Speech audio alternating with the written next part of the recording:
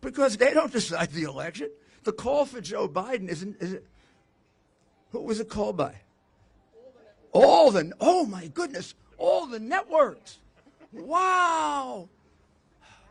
All the networks. We have to forget about the law. Judges don't count. All the networks thought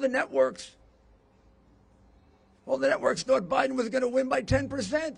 Gee, what happened? After 4 long, tense days, we've reached a historic moment in this election. We can now project the winner of the presidential race. CNN projects Joseph R. Biden Jr. is elected the 46th president of the United States.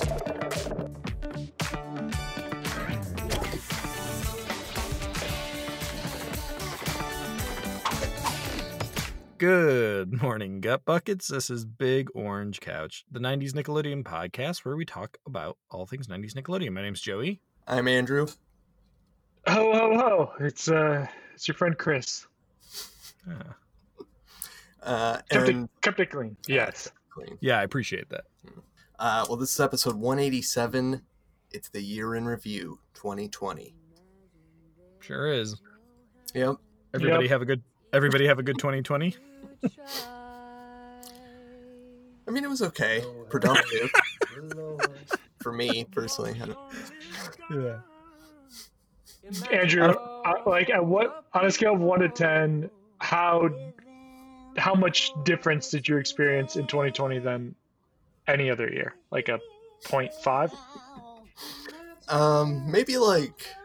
Probably like a 20% difference. Out of 5 Krebs stars, what would you give 2020?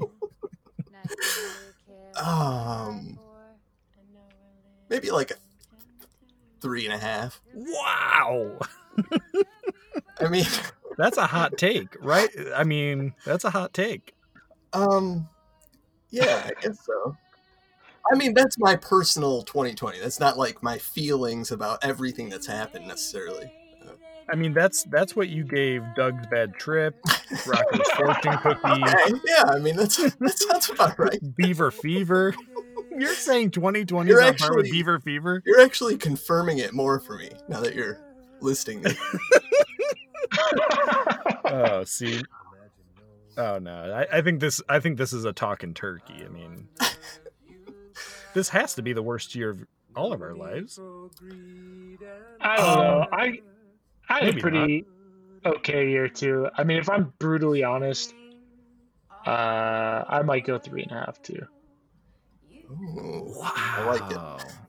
Okay. It's that well, I know it feels insensitive, but it's dishonest to, I mean, like 2020 sucked, right? Yeah, you should delete this. I said 1.5 Krebs stars. There's so much terribleness in the world. I mean, of course there's a difference between like your personal life and then what we're experiencing as a world. But yeah, I guess people had good years. I mean, I know some good stuff happened to you, Chris. I mean, you got a new digs, and I bought a house. I got a dog. What's your dog's name? Joe Ray. Joe Ray. Yeah. Love it. Yeah. Beautiful You're the dog. only one. Oh yeah, she's super cute. She's freshly coiffed. She's like 4 months old. She's giant. She had a bath. Give her a bath while we put peanut butter around the tub, so she licks the peanut butter around the tub as we wash her, so it keeps her in the tub. I'm learning. I'm getting really crafty. We also have ducks, so real you're living a farming New village. You're living a New Mexican life. Yeah, I think I'd venture to say so. Yeah. Well, I think that's fair. I mean, listen, like good stuff has happened to me this year. A lot. I mean, 2 major events that were life-changing happened to me this year. And they were both positive. I had a lot of negative, personally as well. But I just, and I said last week, I'm going to keep most of this positive. I want, a lot of good stuff happened this year culturally that we're going to like celebrate, but like, I just thought this year was a little like soul crushing. Not just like the COVID or the election, but like the response to all of it was like kind of soul crushing. But I guess we'll get there in our first. Yeah. No, you've there's no doubt about it. But I have to admit, I'm in the Christmas spirit. I've like learned to really love Christmas over the last few years. Like it's definitely my favorite holiday, and like it has genuinely lifted my spirit. Like if you ask me any day and we could look through the records of my texts with you guys, like I'm almost always exclusively negative about anything that happened this year, and then all of a sudden like it's Christmas week and I'm like, you know what, it's 3,000 deaths a day. Is that bad? Yes, but we're all getting $600. Turn on Elf. Yeah, let's flip on Elf. I mean, I hear you. There's something about the season that helps slow you down a little bit. Yeah. What are you rating this year, Joe? I mean, we gotta get it now. Hold on. I have an episode in mind. Hold on. You said Talking Turkey. I guess I'm giving it a 3. I guess I'm not as hard as Okay. that. Whoa. After all that guilt. I mean, my gut instinct was a 1.5, but I was thinking the Alex Mack episode we did of The Gift. Yeah. And I gave that a 3 because, the monkey's funny, but the episode's terrible. So it's like there's some good stuff in there surrounded by crap. Yeah, that's pretty funny. It's like the monkey in the background, vaguely. Exactly. It's like, well, that's pretty fun, even if everything else going on is terrible. Yeah. Well, what are let's jump into it. What are our categories? We're talking movies, TV shows, albums, songs, music videos, maybe video games, maybe books, podcasts, and events. Yeah, and our listeners weighed in on all of this. So once we do our stuff, Nice. we had tons of opinions on categories that we might be short on, so that'll be helpful. And if you stay tuned all the way to the end, we're not doing our Big Orange Couch retrospectives anymore, but I think we'll just we'll shoot the proverbial about the podcast. Yeah. Oh yeah. Chris, what 2020 category would you like to start with? I was not prepared to answer this question. I wasn't listening when Andrew listed the categories, so I hope I have the same ones. It's a good start. Let's say, where do we want to start? Let's start with TV show. Cool. Okay. And when we were texting a little bit, I think it's fair to say that like even stuff you discovered this year that wasn't necessarily 2020, it's just that kind of year where it feels like whatever you saw that you liked.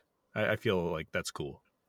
I think that that's a cowardly approach, but if you choose to take it, I'm not saying I did it, but I do have I do have a category of kind of like the things that helped me through. Like there are some TV shows that are not from 2020 that helped me through this year. Totally.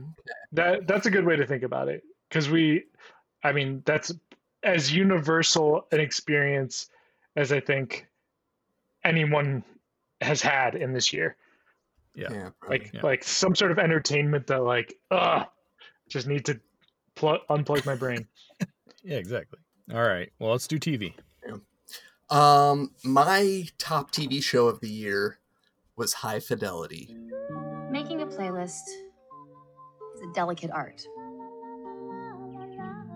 It's like writing a love letter, but better in a way.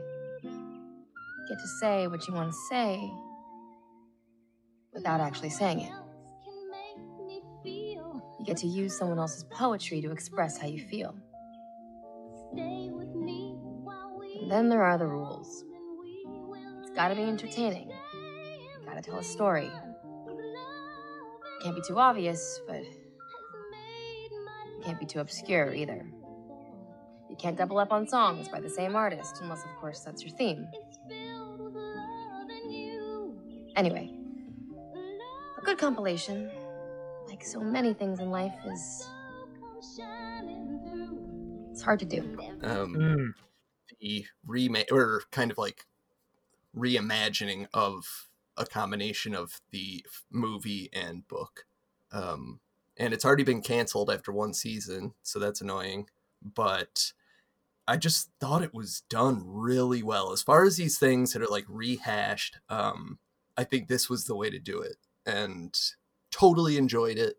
I don't know, felt really satisfying watching it, and I'm now very irritated that it's already over. What Did are you they catch going this, Chris? Yeah, I watched I think like 2/3 of it, and I didn't stop because I didn't like it. I just, like, something happened and then I forgot about it. I thought it was really good. I don't think it's terrible that there was only one season, because it seems like something that didn't really need to have a reboot in the first place, and didn't differ enough from the reboot to like warrant like additional stuff. But I do think it was really good. Okay, yeah. Never saw it, but I'll seek it out.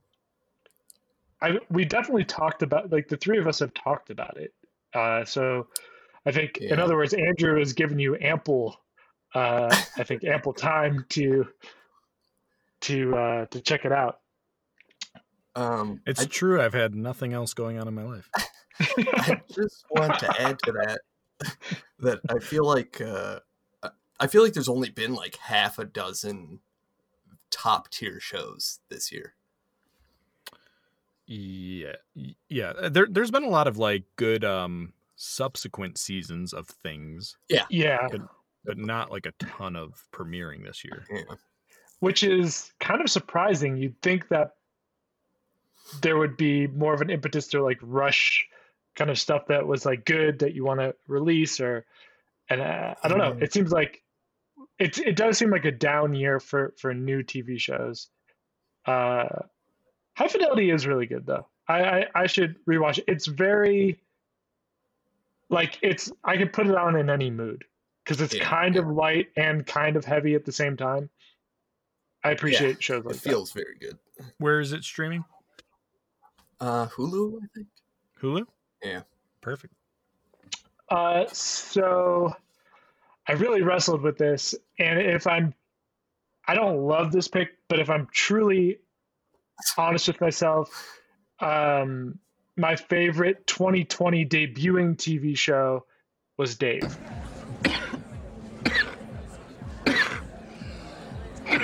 Dude, are you sick? Nope, it's like weak cough.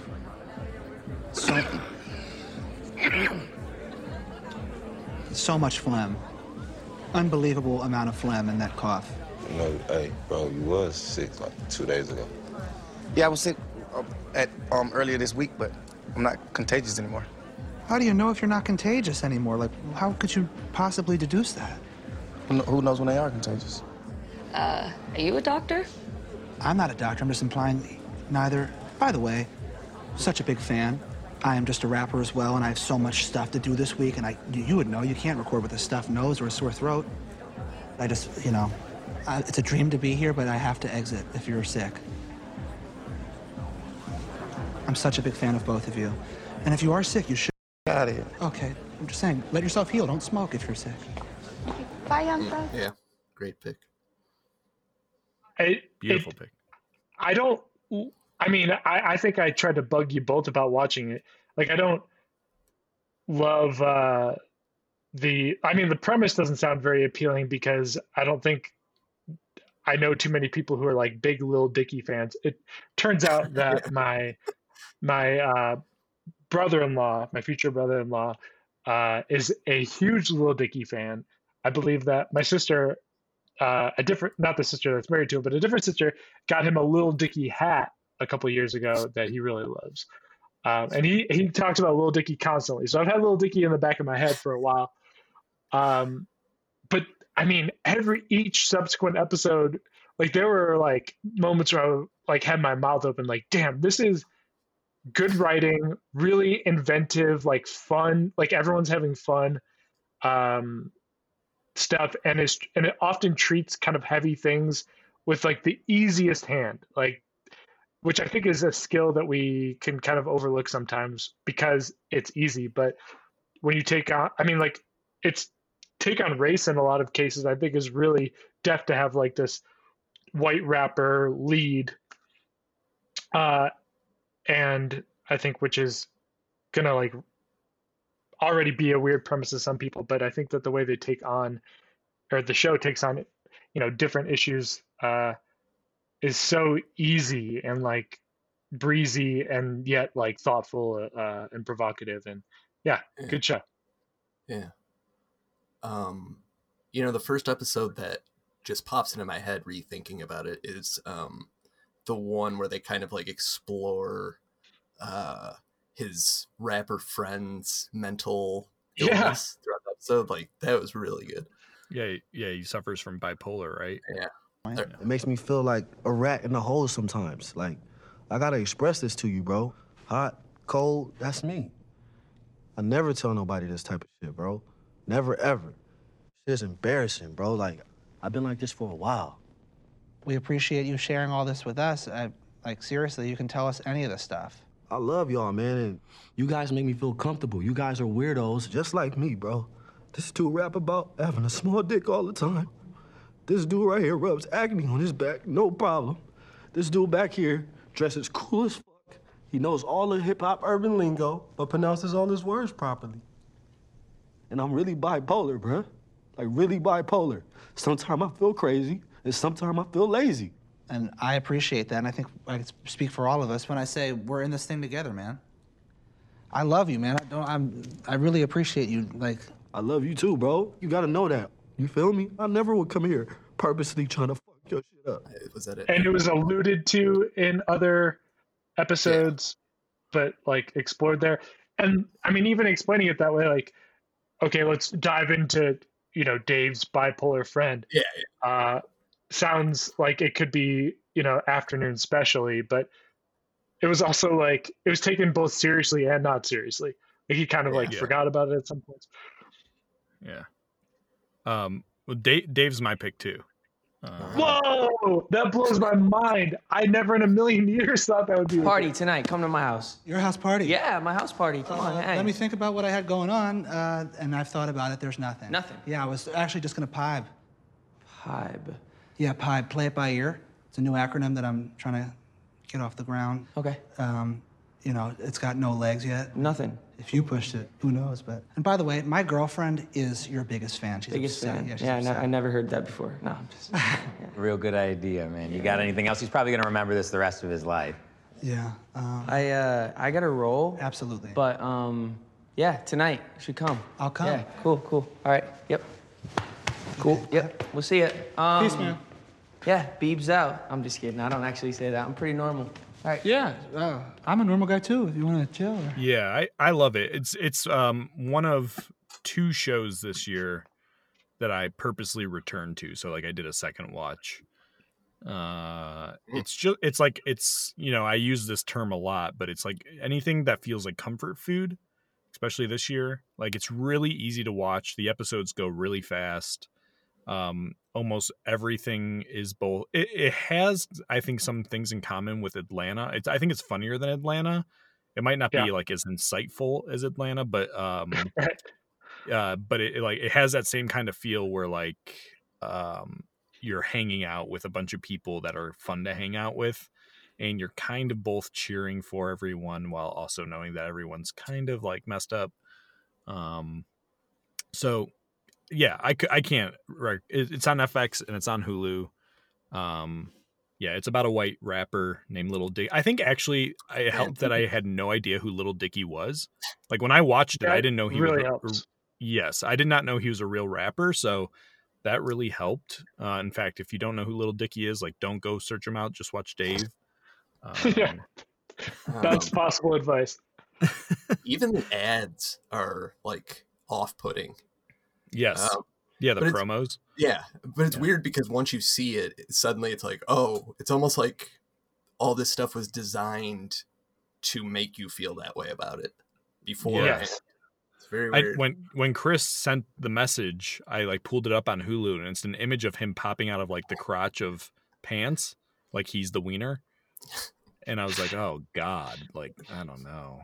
But then once you're in, it's good. It's you you got to get past that promo. And Andrew makes a great point though. That is so emblematic of the show itself. Like a stunt, it's like setting up a stunt that like seems impossible. He's kind of like a stunt man, he's kind of like Evel Knievel, where it's like, I'm gonna make myself present an unlikable situation and wiggle myself out of it with like my charm and wit. Sure. That really does feel like, anyway. Yeah.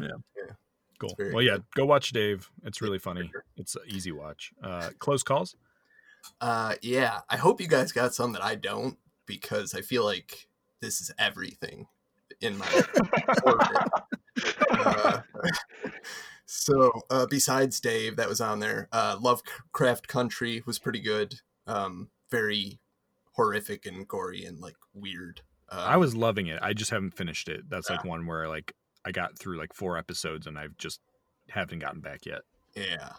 That's great. It like jumps so weirdly between episodes too. Yes. Yeah. It's you really, it's, I mean, you could say this about any show, but it's like a show where you don't want to be like on your phone while you're watching it or something. You know what I mean? Like it demands kind of all your attention. Yeah. Also wanted to mention Devs. You told me about that. Love that was Devs. Great. Also Dispatches from Elsewhere, I thought was very good. I don't know if you guys watched that. Oh, Yes. he's not dead. He's not there. Holy moly, Janice, you can't just go straight to dead. Oh, I know. I'm sorry. I was afraid, but he's not dead, thank God. Well, not to be too technical, but we don't know if he's dead or not. We just know he's not dead in this trunk. Hey, it's been 20 minutes. No, I know he's probably not dead, but he could be dead. He's either dead or not dead. Why? One of those two things. As usual, never heard of it. Andrew always like loves shows that I've never even seen promotional material for. Oh, good. I'm glad we can talk about it. What's that one? What's that one about, Andrew? It's very weird. It's based off of like a real thing. I forget what it's called. It's like one of those games that's like on your phone, but takes place in real life. You know what I mean? Is this the one where John Goodman is like the thumb, and he's like playing the lottery on the TV? No, I'm not sure what you're talking about. That would be the Connors. Yeah. Oh, okay. This stars Jason Segel. Wow. Oh, Andre shit. 3000. What? Okay. And where's this on? This was on AMC. Okay, interesting. Wait, what's it called again? I'm writing it down. Dispatches from Elsewhere. All right, I love Very it. weird. All right. And finally, I just wanted to mention How To with John Wilson, because I've been highly enjoying that. I haven't even watched every episode yet because I didn't want to run out already. Totally. Yeah. 6 episodes. You got to savor every one. Yeah. Yep. But that's it for me. Joey just texted us about How To with John Wilson, and I've taken Andrew's approach, where I've watched the first 3 episodes twice now, and I'm saving the other 3. Yeah, it's smart. Yeah. I think my definitive close call, I'll break that rule. I loved season 4 of Fargo. I feel like there are many people who didn't. Like I finished it without reading anything about it. I just assumed that everyone thought it was the best thing all year, and it was pretty universally, I think, panned. Which, like, if you read, I don't know, a lot of the things that I like, that I seek out advice from, a lot of people didn't like it, but I thought it was the best season of Fargo so far, and that's saying a lot. Fargo, I think, is probably my favorite show of the last, decade. And I think every season is super, super good. But this new season, I feel like had it all, and it didn't maybe end as spectacularly as people wanted it to, but damn, it's so good. And this is like so old, big film, cinematic, like 40s epic movie, but super modern at the same time. I just couldn't get enough of it. That was like the most I look forward to watching a new episode of something this year. It was always an event watching an episode. So love Fargo. How to really like, though, haven't finished, so it was further down my list. I think The Outsider counts, and I know that we were all kind of into that earlier this year, and I think that was pretty satisfying. The big one, you have something to say about The Outsider? Yeah, I just wanted to say that I was a little bit disappointed by the end. It just didn't do much for me, I guess. I just expected something bigger. Totally agree. It reminds me in some way of the first season of True Detective, in the sort of letdown at the end, but that letdown was so spectacular that it made me feel a little bit better here. But I think to me, at its best, it was kind of like True Detective light, it had like a really good spookiness to it. And the other show that I watched the whole thing of that I really enjoyed was The Undoing, which I just finished. Okay. Yeah, which is another one that I think everyone seems to hate. Really? I feel like I'm reading good reviews of all this stuff. Oh, I was reading reviews just last night of The Undoing because I just finished it yesterday. And they were almost all bad that I was reading. Well, I didn't really want to like it as much as I did, but I thought the acting was good. Hugh Grant's great. Yeah, the acting's very good. Agreed. I feel like nothing happened really in any episode. I'm not even sure what. There's no story progression, and it just the ending was nothing. I don't know. I feel like they kept using the same trick over and over again to try to make you think the culprit was somebody else, and that's the entire show. Yeah, I think that's a fair criticism. I liked the character. I liked hating the characters enough. It's like the world's worst family. Yeah. But I thought that they were so ambiguously moronic that it was maybe really good writing in a subtle way. But maybe I was misinterpreting that. I thought the acting was great, but yeah, acting was really good. I don't know. It's 6 episodes. I also like these shorter 6-episode shows. Other shows that I watched some of, and liked bits of, but wouldn't bring them fully up to close calls. There, Queen's Gambit was pretty good. I May Destroy You is good, but hard to get through. I had High Fidelity here as well. Joey? HBO Max, How To with John Wilson is it was very close to being my favorite of the year. Sharing your most intimate thoughts with someone can be a disturbing and messy experience. You're trusting them to take on the full weight of all your problems and handle them with care. And who knows what they'll do once they finally get home and begin to run the forensics on everything you said. And even though an intimate connection may look attractive out in the wild, don't forget that the life of a relationship always seems to follow the same pattern. I think the hard part is it's only 6 episodes. It feels it's so good but so fleeting. It's hard to have that little of something so good. So, if you like Nathan For You, it's observational. You know, he's filming New York and he's narrating and kind of cobbling these stories together. But it's very dry but like really, the humor is really cutting and intelligent, and it's just awkward. unique. There's really nothing quite like it. It's awkward, but I've really never seen a show quite like it.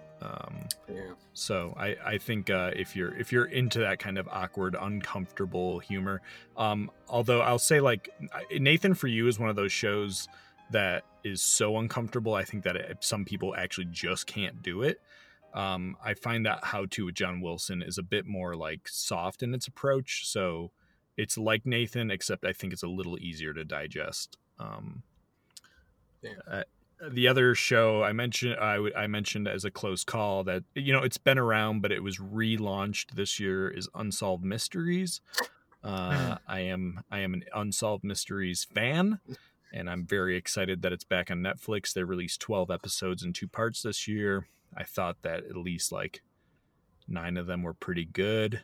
The first one being really, really intriguing, and I love going down those. I love the rabbit hole of like hearing about the mystery and then doing like your own research and reading about like the follow-ups. So I'm happy Unsolved Mysteries is back. Interesting. Oh, it's good. I mean, the production for anyone who hasn't seen the new ones, like the quality of storytelling and production values are like amplified like threefold. Yeah. Oh yeah. I mean, it's big budget. Yeah, stuff. it's Netflix. Yeah. Did you guys have any Fergusons? Yeah. My Ferguson for this year was Avenue 5. Oh, that's a good one. I mean, that's a good Ferguson. It was on HBO. It's like takes place on a space station. Stars Hugh Laurie and Josh Gad. And it was made by the guy who made Veep. Yeah. So he's proved himself, but man, for me, this just really fell flat. Me too. You know, I'm into sci-fi too, so I feel like it should be a good combination of things, but I don't know what it was, man. The jokes I feel like were bad. Every episode almost seemed like designed around one major like gag, and it was never good or like satisfying when it came. So anyway, it was just, for me, it's I think it got picked up for a second season, which is really crazy. Yeah, that's it really was just mediocre. Yeah. I didn't do a Ferguson. Did you, Chris? Yeah, I went with Tiger King. Oh, okay. I think that I mean, everyone watched it when it came out. No one talks about it now, and I think that there's good reason for that. I think that it was just an ugly experience by the end of it. I don't think that it was a badly made show, but at the end, it just felt so gross and ugly that it's like, and it coincided with this moment where COVID is getting worse, and we're realizing that this is going to change our lives, not for the next couple months, but for the next couple years. And it just all kind of melded together in my memory. But I would also include the debates and the DNC as Ferguson's. Any sort of political theater that was created as a television product was eye-gougingly bad as well this year. Sure. I never watched Tiger King, actually. What? I don't think I will. That's crazy. I mean, it just seems like everybody did. It's, Yeah. It's just not up my alley at all. Like a reality. I guess it's a reality thing. I mean, it's a documentary. Okay. Yeah. I mean, it's not my Ferguson, because as I was watching it, I really truly was astounded by the turns in the story. You know what I mean? Like I thought Yeah. it was impressive as a story, but Yeah. as a thing to consume, like there's nothing to go back to, or I don't think about it. But in the moment, I remember feeling like this is a crazy story. Like this is interesting, but I do think there's something to the idea of like the fact that show's popularity coincided with the realization that like the world was changing. It ended up feeling like this like hollow thing of like, oh, this is the stuff we used to care about, and it's meaningless. That's a better way of, I think, of putting what I was trying to voice. Did Joe? I imagine you didn't, Andrew, but I didn't. I forgot that this was a thing. Did you watch the Comey Rule? Hell no. I mean, that was close to my Ferguson without ever having watched it, because it's like, who the hell is the audience for like some sort of story about James Comey? Like politically, ideologically, like who did they imagine would give a about that? Yeah. No, it's like we don't need it again. Like we don't need to hear about him again. You know, like just go away. Yeah. Read the room. I feel like there could be like kind of a separate category because of things of a show that you haven't seen, but only because it's like 3 streaming services deep on like your list of things that you would possibly consider purchasing. But my version of this is Ted Lasso. I really I have no doubt that I would love it, but I don't have Apple TV. I don't see any reason why anyone has Apple TV when you got Roku. I got it for free, so I have it, but it was free. I got a new phone and it came with like a year of Apple. Oh, cool. So you've seen Ted Lasso? I've started it. I have not finished it. I mean, I didn't mind it. It was not my favorite, but I didn't mind it. I love Sudeikis. I've got a soft spot for him. I mean, he seems like probably a terrible person, but no, he's really good in it. But it feels like they're like trying to stuff too many other people into it for my liking. Like I wish it was only like almost all him. But there's just like a lot of, British soccer humor, and I'm not sure I totally follow it.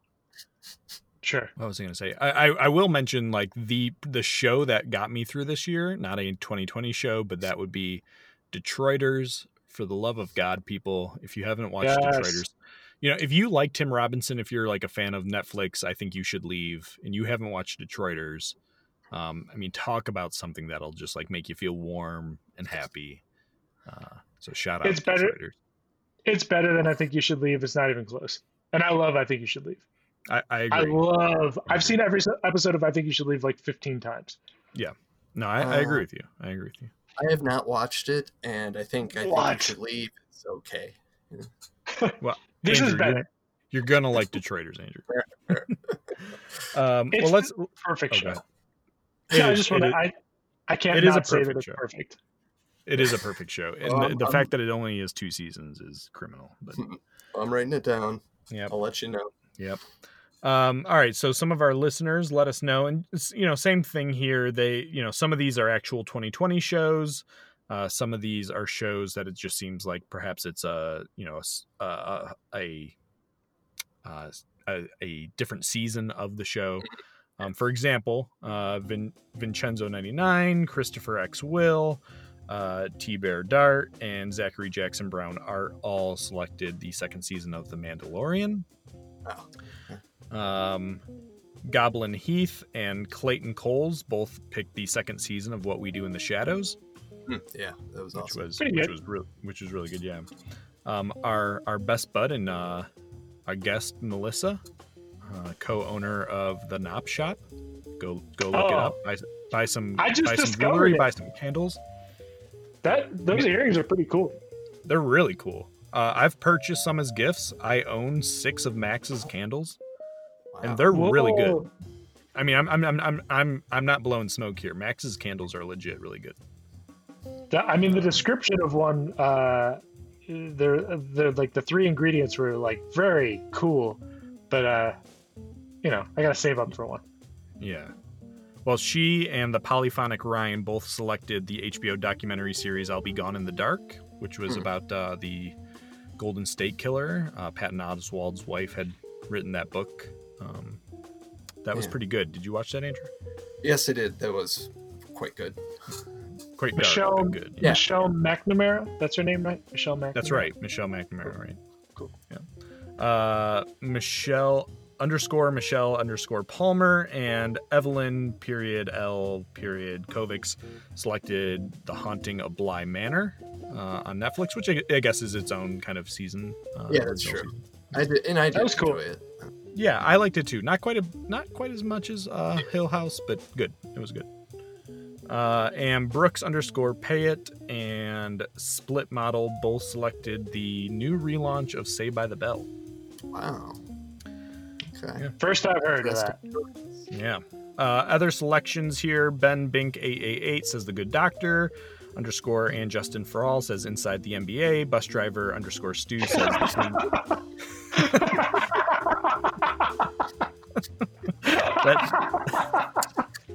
that did it for you. He picked the Queen's Gambit. 77G Bradley 77 picked Upload, which I think is the new Greg Daniels show on Prime. Nick Homey selected season 4 of The Crown. Allie _Mander selected Ted Lasso. Unbelievably good show, she says. I'm Drunk Man selected Solar Opposites, which I believe is an animated series on Hulu. A. Hoekman selected Lovecraft Country. Split Model selected The Good Place. Silver Phoenix 371 selected Grey's Anatomy. Oh, you know what? Ethan, the only Twiz, selected The Last Dance, the Michael Jordan documentary. Did you watch that, Chris? I have not. I need to. Nope. I need to. Yeah, it was quite good. It was pretty addicting. Lauren Gilbert selected Umbrella Academy. Throw Revert selected. Go ahead. Before we go on, I just want to say that season 2 of Umbrella Academy is amazing. Definitely worth watching. Yeah, you've recommended that. I haven't gotten to it, but I will. Write it down. Throw _Revert said Summer Camp Island. Jordan Weekles said Lock and Key. Kessel Run 827 said The Boys. Quincy Poet says High Score. Cobra 713 or Buddy Linden says Schitt's Creek. Seymour 20 says Tiger King. The Hearts Collide says In-Betweeners, and Bubblegum Joey 7 says The Masked Singer. Man, I want to hang out with Inside the NBA person and The Masked Singer and just learn Inside the some NBA stuff. is our buddy Justin. Oh, Justin! Yeah. Justin's forget these huge budget TV shows that people have worked their whole lives to produce. Just give me Inside the NBA. Oh, Chuck and Shaq. Yeah. No, I can see that. They're very good. Oh yeah, it's very entertaining. So that rounds out TV. Where should we go next, Chris? Let's do movie while we're here. Is that okay? Or do you guys want to do something different? No, that's cool.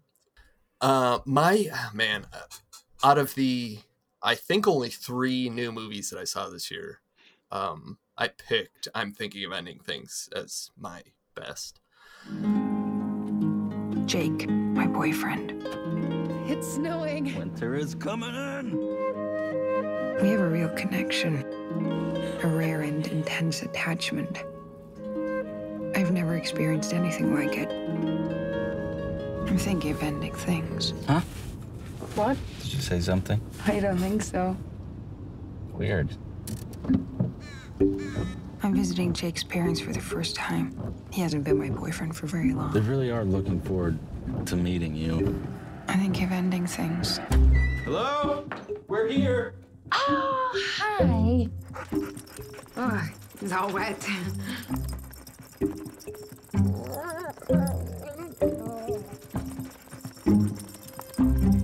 Here they come. Jeff has told us so much about you. He's told me so much about both of you, too. And you came anyway? Very good, very well made, like a joy to look at. Everybody that was in it was good. My only complaint is that it's like once it clicked with me like what was going on, I just kind of was over it, I guess. I mean, I still think it was done really well. I don't think I'm ever going to go back and watch it again. Really? Yeah.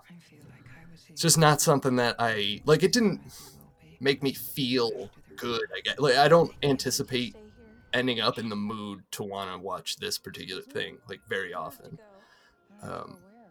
So I don't know. I mean, I just thought it was done really well. It was just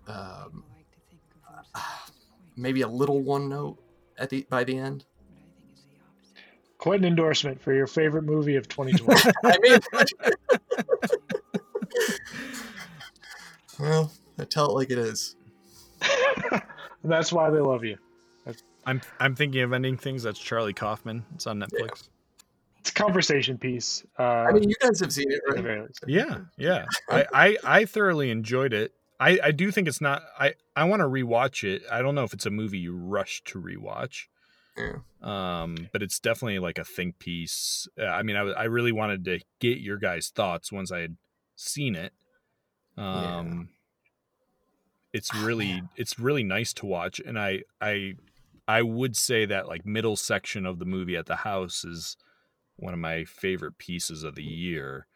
But I think, I don't love the beginning or the end. The car sequences like don't totally work for me. I get the conversation's interesting. It just doesn't totally work for me.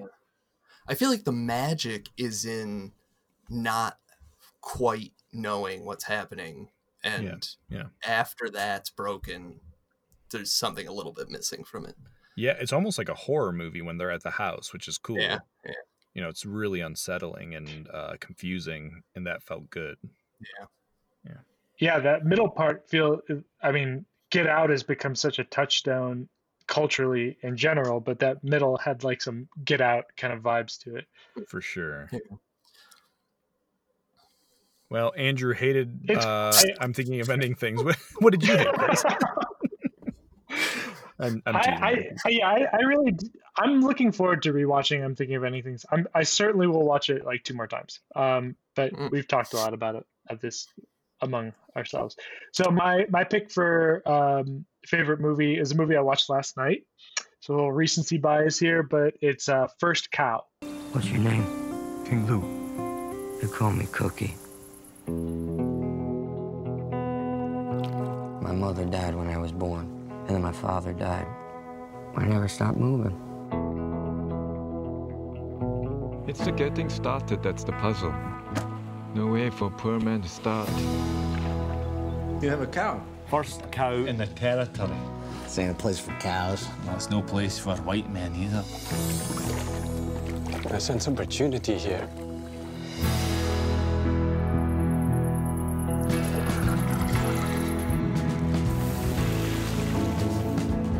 Good Lord, give me another. I'll give you 6 ingots for that last one. I taste London in this cake. We have to take what we can when the taking is good. Seems dangerous. So is anything worth doing? Yeah. I really loved it. Starring, Northeast Ohio's own John Magaro. Oh, I didn't know he was from here. He's from Akron, and wow, cool. Was like an actor in Cleveland for a while, like a stage actor. So it's a little slow paced at first, but once it gets to like the core thing about like cooking, it like really is like some heart warming, tendering, satisfying thing. I mean, like, you're not to give anything away, but there's a lot of like just like cows, Oregon Trail era Americana, open West kind of cooking out in, the middle of nowhere that like is so artful and perfect and makes you appreciate food and like the small luxuries of something like milk. Like being stuck in the 1800s on the coast of the Pacific, like there is nothing else going on except like, holy cow, this guy's making some good food. Yeah. My day will revolve around this. Good simple food, like the simplest of food. Yeah. Right. I mean, I love to camp. I love being in the outdoors, and part of the reason I love to camp is because I love to cook outside on a fire, and it just like brought me exactly to that feeling. And I also thought the ending was incredible. The beginning kind of foreshadowed the ending, right. but not in the way that I expected, and I cried like a baby at the end of that movie. I loved it so much. It's like as someone who studies history, that middle section where you're in the fort, it feels about as close as I've like ever imagined to what it was like to be alive in that time period. It just feels so authentic and understated, but not in a boring way where it's like an artsy fartsy. Like it's got a story and a pace to it, and you just got to kind of give it a chance. Also, maybe the best like opening closing shot duo of the year for sure.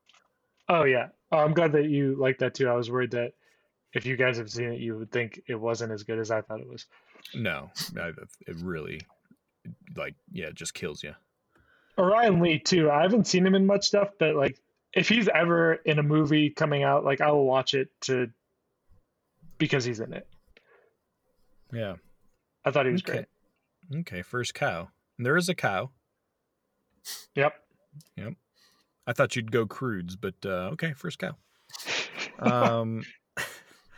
My favorite movie is a documentary, which you can only unfortunately access on Apple TV. That's a documentary called Boy State.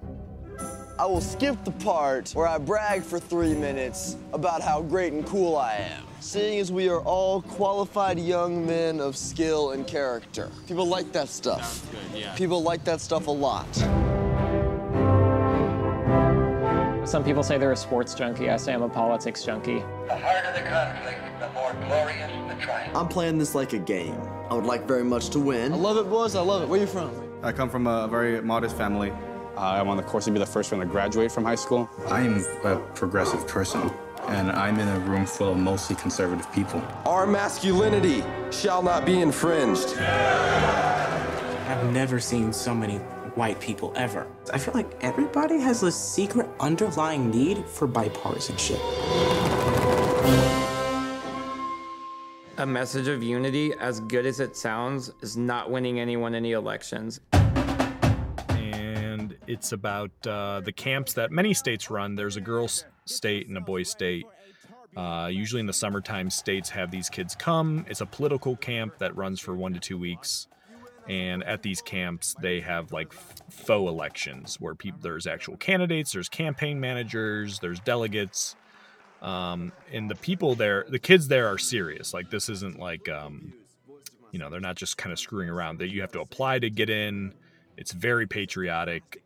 You'll get some liberal kids, some conservative kids. And it's like the most interesting documentary I've ever seen about like the microcosm of American politics. Like, this one takes place in Austin, a place actually you took me, Chris, at the state capitol.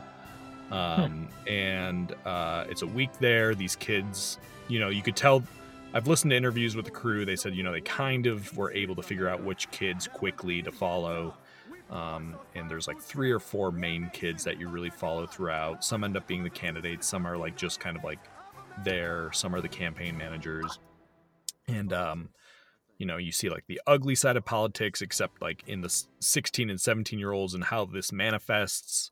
And you see kind of like the hope in politics of like, kids who are just really, standing up for something they believe in and how that can become jaded and corrupted. And it's just so it's both depressing and inspiring. And I mean, I love documentaries. I'd rather watch a documentary really than anything. And but this one, I've watched twice already, and I feel like it's I could throw it on any time. It's just so like the kids in it are so entertaining, and it's so well made. So Boys State, unfortunately, only on Apple TV. But if you haven't like burned your free trial or something, maybe go do that, because there's a couple good things on Apple TV. Man, Interesting. I would watch that tonight if I could. I mean, I would buy it. It sounds great, but if I could just buy it, but apparently I can only, I don't know, Apple TV. Get over it already, people. Yeah. So close calls. Yeah. This is just my default, since I don't have that much, but I have to pick Birds of Prey.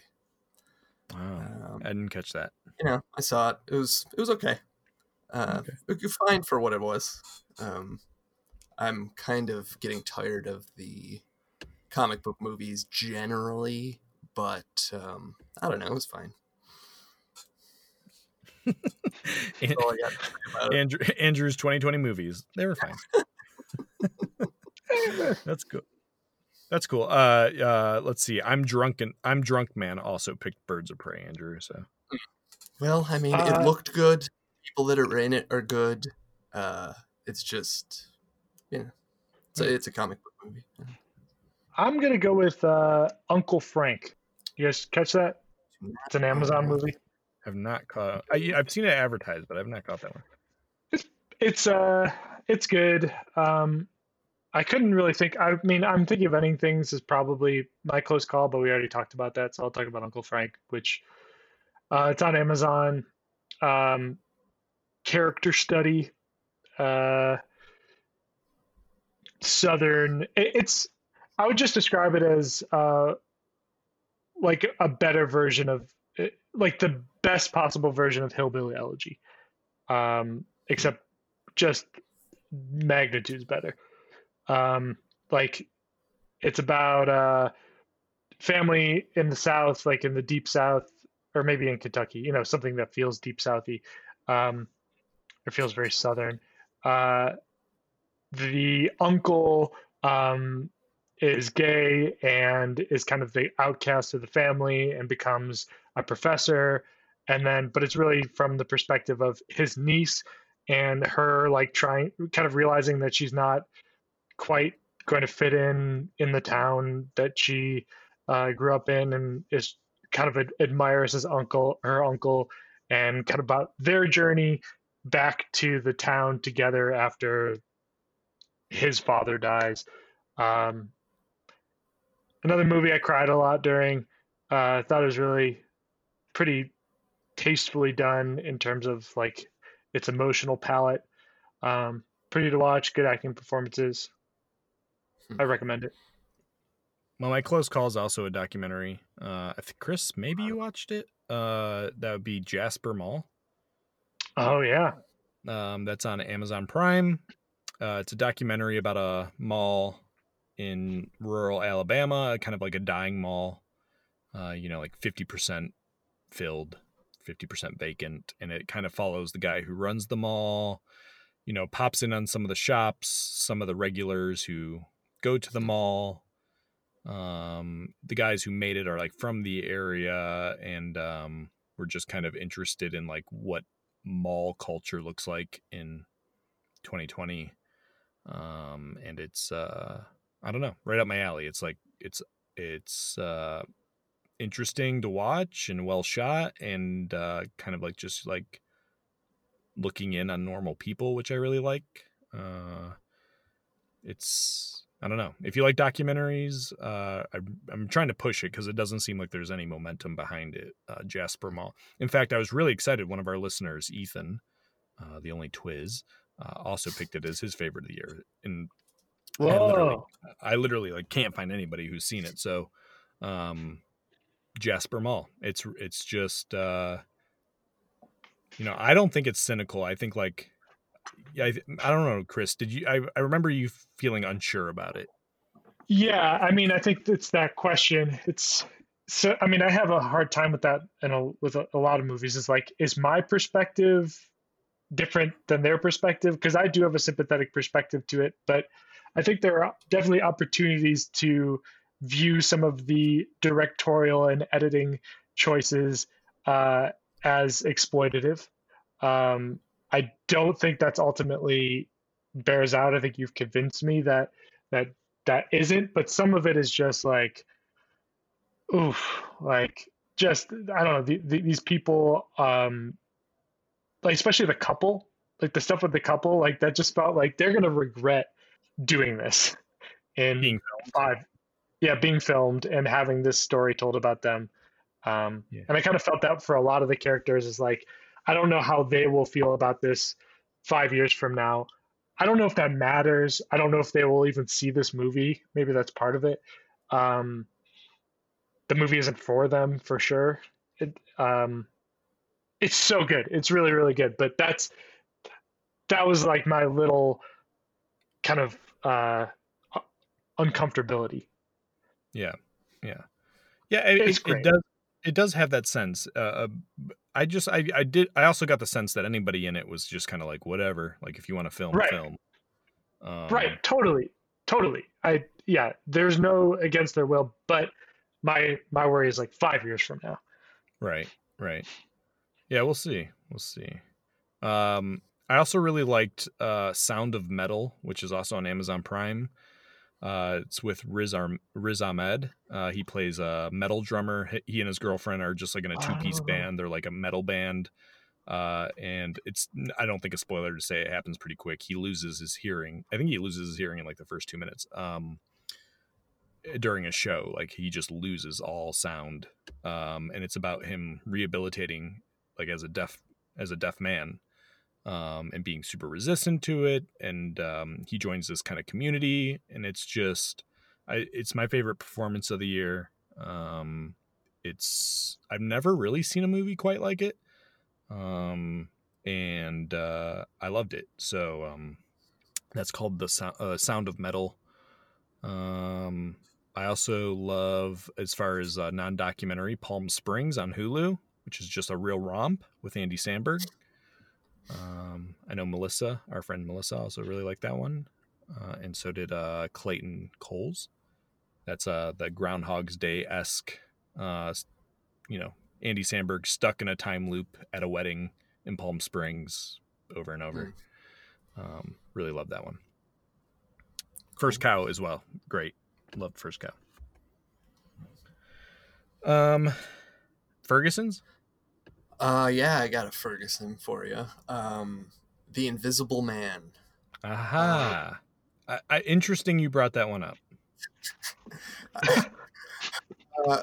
It's just, everything about watching this was kind of infuriating to me. I feel like people were praising this movie too, and there's just like a constant, like every scene has something major that's like a continuity problem, or just like something that it's almost like they just forgot to account for something that's happening. Like in the scene on the commercial where the guy gets splattered with paint. Right after that, she comes down looking for him, and there's paint all over the place, and there's no footprints, no like drips of paint. It's like, what is happening in this? So anyway, I was just annoyed watching it. Yeah. Invisible Man's an interesting one because there was a lot of hype. It was like kind of one of the last movies to come out before everything shut down. And, all I had heard was like, man, this is like such a cool, like low budget take on Invisible Man. I finally caught it 2 months ago. And I just kind of had the same feeling of like, this is what people were. It's not bad. It's not a poorly made film. But definitely, it like the third act is just kind of like, oh no, this is what they're doing with it. Like it didn't quite work for me. I wish it had been better. What's the actress's name? Because I really like her. She's on Elizabeth Moss. Yeah. I mean, she's kind of great in everything, but I don't know. Not to kill the mood, but it was like one of the more popular picks. Among our listeners, Michelle Palmer, Spit Model, Zachary Jackson Brown Art, Seymour 20 all picked it as their favorite. Well, Yep. Way to take it to him. Listen, Andrew only saw 3 movies this year. And he hated 2.5 of them. So is this a retelling of the H.G. Wells Invisible Man or like the Ralph Ellison Invisible Man? Like what's the deal? Probably one of those. Updated. Not the Ralph Ellison.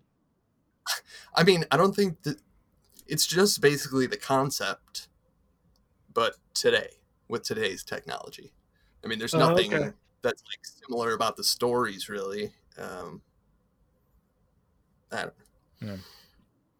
Did you have a Ferguson, Chris? Sounds kind of Norbity to me. Yeah, mine was Hillbilly Elegy, without a doubt. Did you watch it? It's like I watched as much as I could of it before like I wanted to throw the remote at the TV. It is writing wise. I mean, the flaws of the book have been well documented. We don't need to go into that. It's absurd that they made it into a movie, given how slammed the book was, much less a Ron Howard like big budget movie with legitimate actors playing the key roles. But it is so emotionally tone deaf. It is so it makes me viscerally like makes me nauseous. A lot of the decisions in that movie, it is so unrealistic that I don't know why I hate it so much, but I don't dislike it as much as I dislike Mother, to be honest. But at least I finished Mother. I was in a movie theater with Mother, but I could not finish this movie, and I kind of knew I was going to hate it, but I don't understand how anyone could like it. Yeah, I've heard some similar thoughts on it, like that it's not good. Sorry, that was probably too harsh, but it bugged me. I imagine did any of you guys see Tenet? Because I imagine if I watched Tenet, that would have been a good Ferguson. No, I did not journey to the theater to go see it. I mean, that's annoying in itself that like Nolan demanded that it be released in the middle of the pandemic. Yeah, that's some Elon Musk stuff there. That's almost enough just to make it a Ferguson, no matter what you think about it. Yeah, exactly. Yeah. And I'm sure it's insufferably no idea film bro nonsense. Yeah. I picked Prom. It's a Netflix movie. It's I think it's pretty popular right now.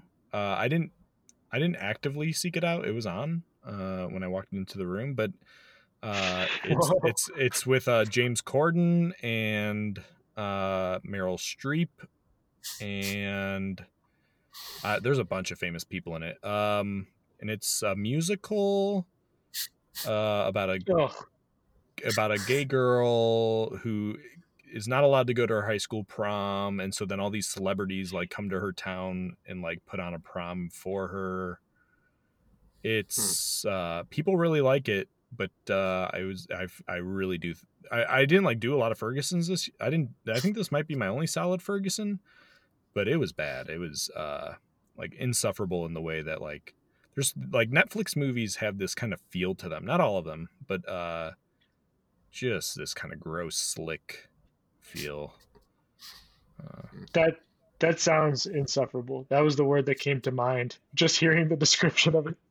Yeah, it sounds insufferable. Yeah, it's definitely like it seems like they ran some data and like accumulated a script.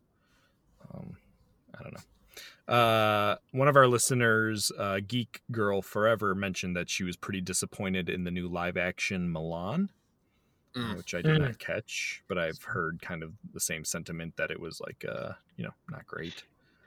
Mulan is a sleeper. Maybe it's a different generation, but Mulan's a real sleeper among like Disney movies. I found with younger people, like, that comes up a lot. Mulan, that like people maybe in their mid 20s and around there really loved Mulan. Yeah, I missed that one. Sorry, just yeah observation. I haven't caught the new one, but I would agree it's a sleeper, the 90s version. Listeners, other picks, Christopher X. Will and Silver Phoenix 371 both like the Disney Pixar movie Onward, which I did catch and I did like. Was not my favorite, but a very heartwarming story about the love of brothers. Okay. Jimmy is a Geek, My World, The Captain's World, Michelangelo Jones, and Katie Gord 88 all picked Sonic the Hedgehog as their favorite movie of 2020. Sounds right. Anybody catch that? Probably it's plausible. Okay. Other picks from listeners. Well, our guest and one of our best buds, Candace, picked Boys State. Shout out. Oh, wow. Yep. Great minds. Great minds. Our buddy Justin picked The Hunt. Our buddy Vincenzo picked Robin's Wish. 77G Bradley 77 picked After We Collided. Goblin Heath selected a movie called Weathering with You. Allie_Mander selected the Nickelodeon 90s documentary The Orange Years, which I quite enjoyed. T Bear Dart picked the only movie that I actually purchased this year, which is Bill and Ted Face the Music, which was a bunch of fun. I mean, I kind of regret purchasing it, but it was fun. I had fun. The Polyphonic Ryan picked, I think, maybe the underdog movie of the year, one that I'll be returning to every October, Hubie Halloween with Adam Sandler. Loved it. Oh, yeah? Loved it. I mean, you guys aren't going to like it, but I thought it was fun. Jordan Weekles selected the Netflix movie Trial of the Chicago 7. That's that new Aaron Sorkin movie. Quincy Poet selected Defy Bloods, which I really liked a lot. He says, "Rest in peace, Chadwick." That's in my list of the stuff I was trying to get to before we did this. So yeah, Chadwick Boseman is really great in that movie. I mean, I like that movie a lot. There's some clunky parts, but it's good. It's definitely worth checking out. Cool. Our buddy Lyndon selected Bad Boys for Life, which I believe was the most profitable movie this year. Totally forgot they came out. Yeah, I think that was like the last major hit in movie theaters this year. And Bubblegum Joey 7 selected Croods 2. Oh, yeah. There we go. Croods love. Do you think Croods 2 surpassed its predecessor? Would you go so far as to say that? I don't know much about them, but I'd say no. Okay. The original Croods, you kind of like it old school? Yeah, OG. Cool. Okay, cool. Where are we going next, Chris? Let's get it over with. Let's do Moment. Let's get it over with. Yeah, that's how I always feel about the Moment category. I hate it. Okay. I don't love it. Yeah.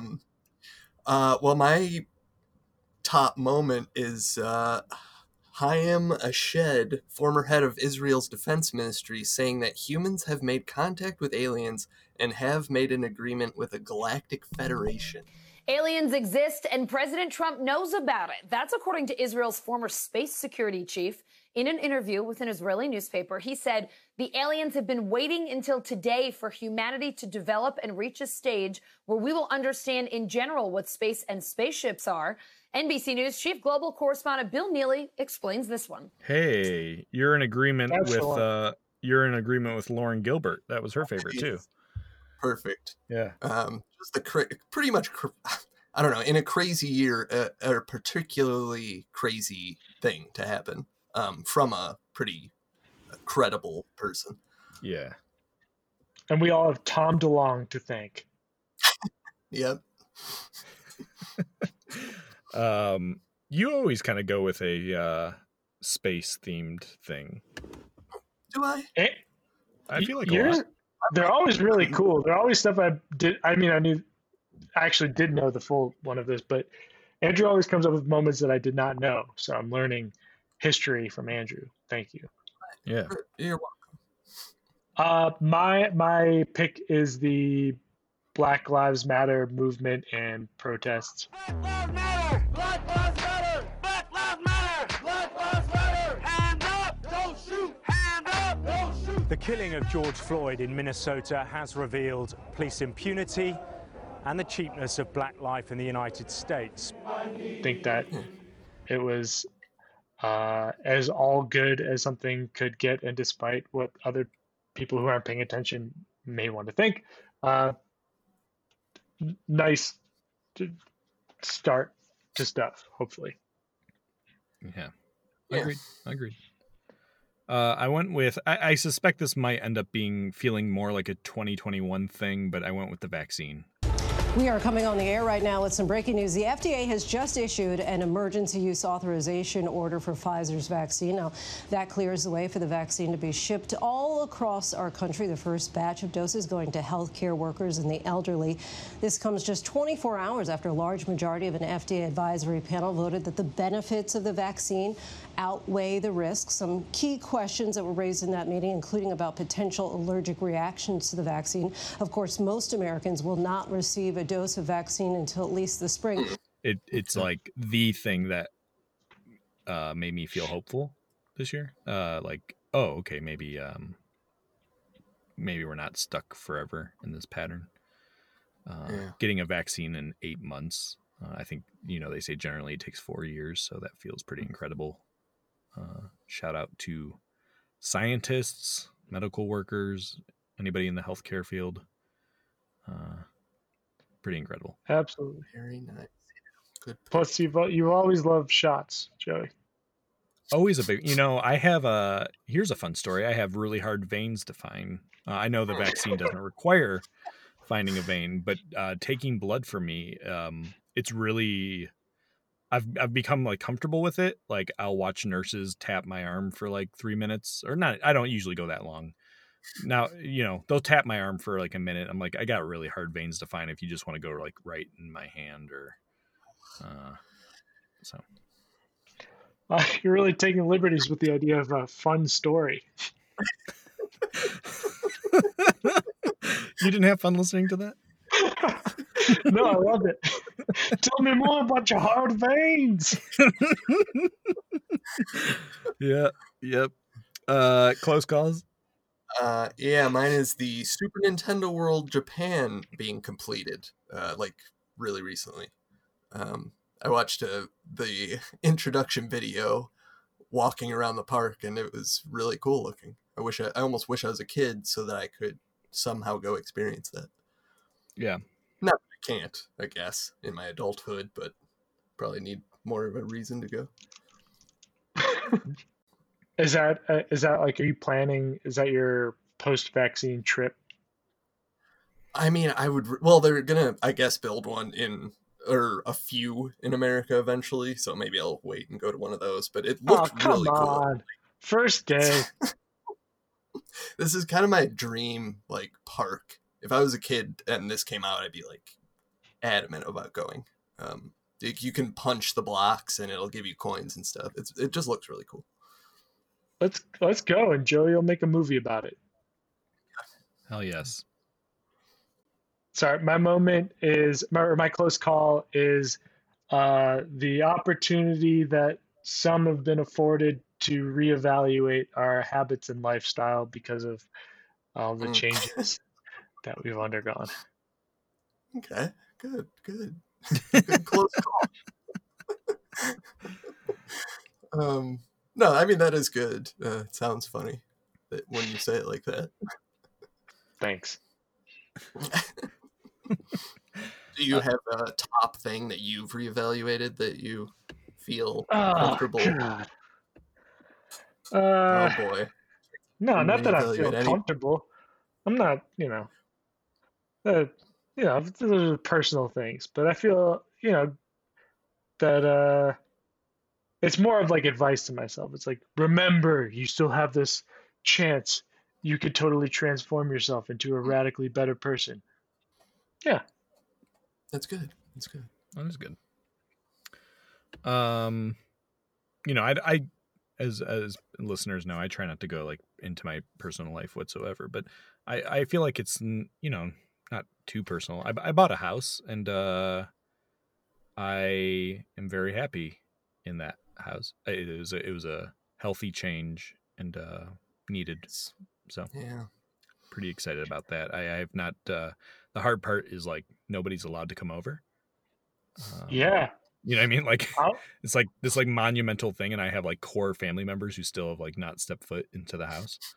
But eventually people will come hang out. Yeah. I'm down. That'd be good. Been dreaming about it. That's it. Yeah, we'll get back to our game nights. Ferguson's? I just couldn't avoid saying the pandemic. I feel like it's just so prevalent in everything you do, even if you're like not paying that much attention. I feel like everything is affected by it. So, there you have it. Yeah, I mean, everybody agreed with you. I'm not going to read all the names. There's more. There's less people who didn't say the pandemic that I'll share later. But yeah, almost everybody said it. Would you say, Chris? The state of politics, the failure on all levels of at least the federal government and most state governments, if not all state governments, to deal with the pandemic, help people out, have any meaningful, ideas. I mean, the fact that this vaccine got through is it's a miracle. The best argument that I think I've ever heard for conservative government. Like the government really didn't like it happened despite what is the most like stalled, inept, uninterested, couldn't be bothered. I mean, the failure on the stimulus. Chris, you got $600. You got $600, baby. Yeah, Democrats negotiated a great deal. They had $1,200, but they worked it down. The president they hate suggested $2,000. And they said we'll up you $600. Yeah, it's just bad at all levels. It's so all the more reason why your Joey's favorite moment is kind of miraculous. Yeah. It felt miraculous. I'm with you. I just wrote down the failure of both the American system and the people. Like you want to believe in the country, but this felt like a very kind of, if you didn't realize where the country was, both in terms politically and racially and as far as tolerance for one another, it was a very unaffirming year of like, oh boy, people are really just not on the same page as far as what matters in life and how to take care of each other. And so definitely, since systematically, listen, I study government, it's part of my living, and I understand federalism, and I understand that states are given the opportunity to operate individually of each other, but sometimes one size does fit all, and it feels like this year, every crack in the American government was exposed, and unfortunately, it doesn't feel urgent enough that people think it needs to be addressed. So a bit of a letdown, worrisome. And you can't discount like the general cultural, like the America's, long cultural fetishization of individualism, right? Like that, like correct. Yeah. It's almost impossible. Like as a rule, if there's ever like doesn't matter how controversial something is anymore, there's going to be like a huge number of people who will be against whatever it is or for whatever it is. Like nothing will ever be universally agreed upon. Like that is like built into the DNA of the country, and it's hard to disentangle from the governmental failures. Sorry. No. Yeah, that is what it is. Well, there's been a whole bunch of I'll break it down for listeners. So the good, let's start with the good. Christopher X Will, Hasbom, Allie _Mander, Stinner, Brooks Payette, Spit Model, and Melissa all in some form said that they were very pleased with the results of the election, that Trump will no longer be overseeing the government. So there's a lot of commonality there, but other things, Ben Bink 888 says announcing Me TV network to bring Saturday morning cartoons in 2021. Vincenzo said he liked getting to work remote, which is, I think that's true.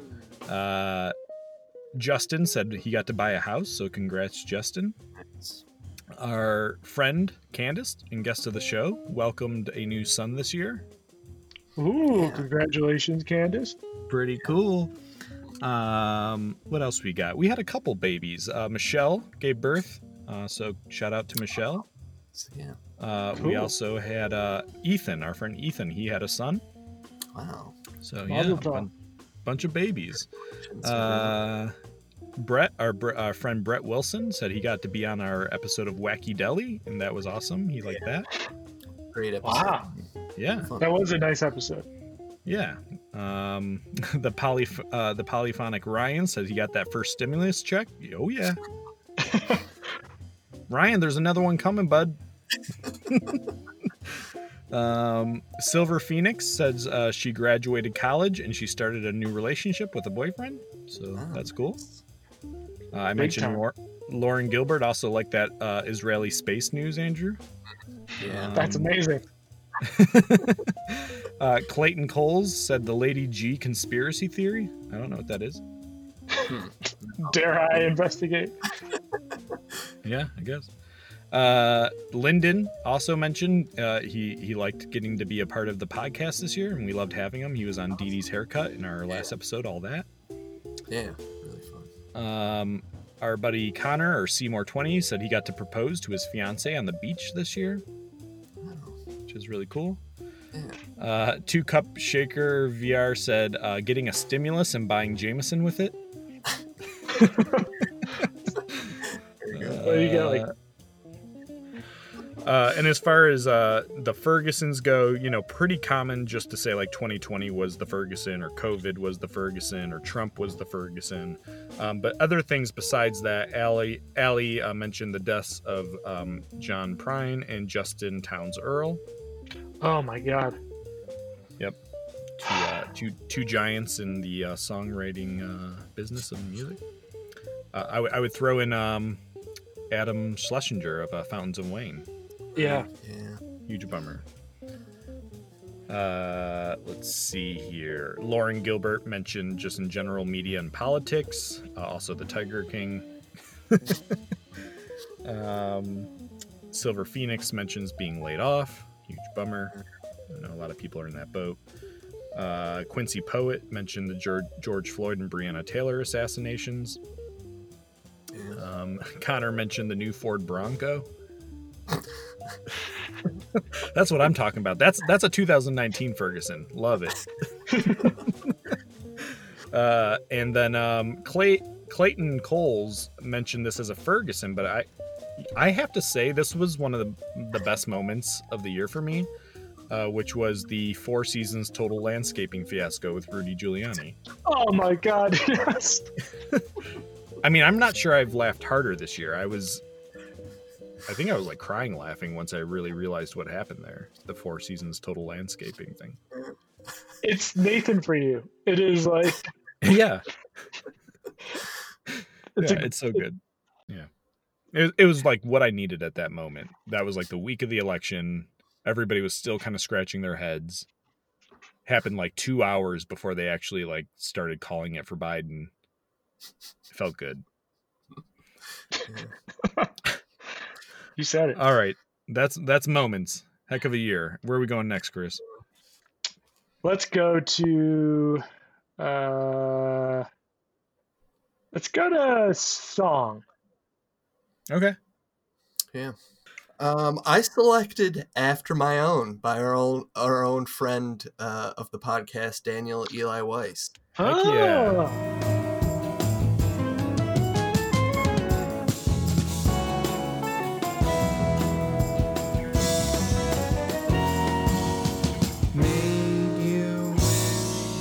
With platitudes, 'cause I sold them to truth. And for your part, so obtuse and increasingly unruly.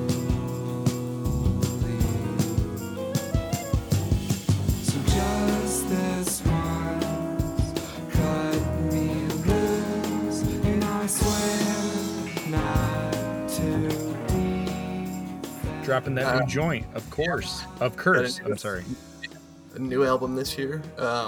This was my favorite of this album. I think it's like a little bit more, just slightly lighter or more upbeat than some of the other stuff, which is also good.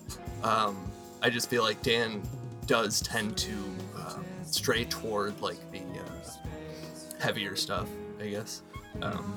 But I really like that. I mean, I don't even like to like really look at it critically or like. It's hard. It's hard to. Yeah, these are buddies. But I really liked this song. After My Own. It's so good that it merits critical attention. Okay, yeah, I like that. Let's make it real clear. His name's Daniel Eli Weiss. The album is on Bandcamp and it's called Of Curse. And you should buy it. If you listen to our show, if you're this far and you probably listen to our show, it's the jazz music that you hear under Bios and Trivia and the jazz music you hear under our listener letters. That's all Daniel. But this album it's got, of course, a core of jazz, but it's songwriting. He's singing and there's lyrics, and it's absolutely worth a listen. You have a favorite track on that, Chris? I do.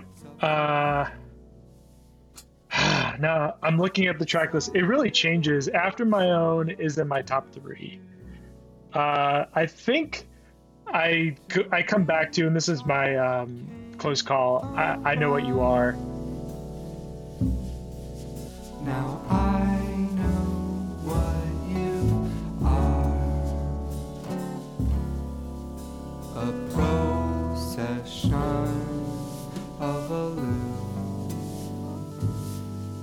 Confused men follow you around.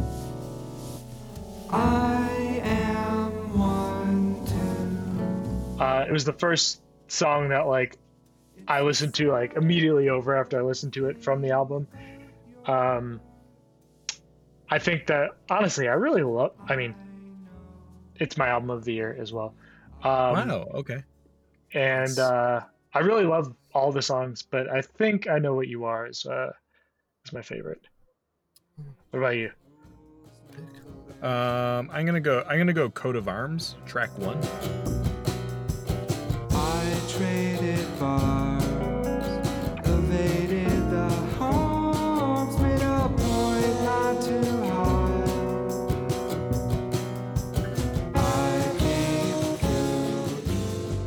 Yeah. I also really like track 2, Used To. It's like it's a great 1-2 punch.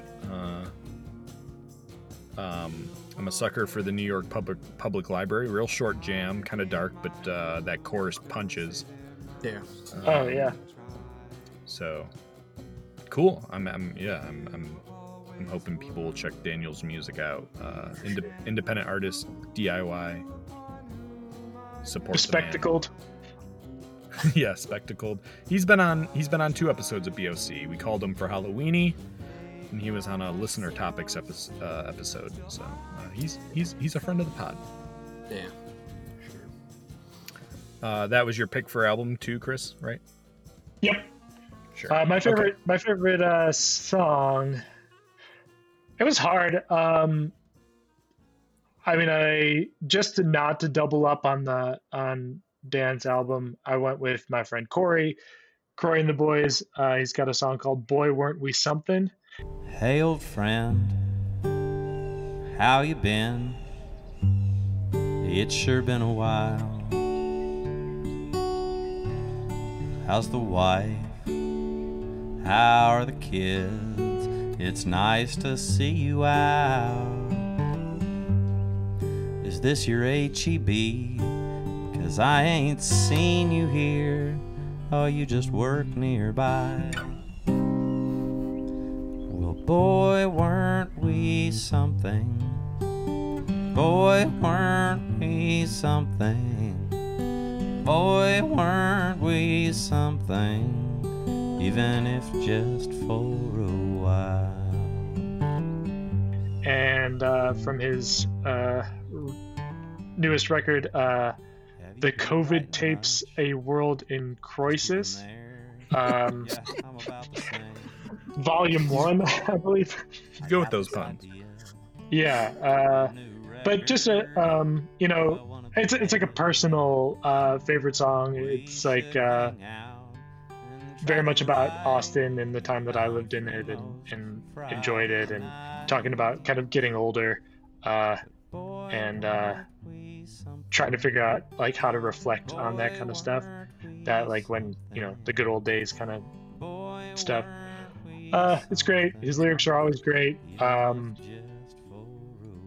Always like to shout him out, Croy and the Boys. Yeah, that's my favorite track of the year. Sweet. Croy and the Boys. Check them out. My song of the year is one that I've come to more recently. I thought it was like a good year for songs. Not my favorite. Not a lot of ones where I'm like, I'm going to love this forever. And I can usually kind of feel that pretty quick. But this is just like a really fun romp of a song. It's called Murder in the Cathedral.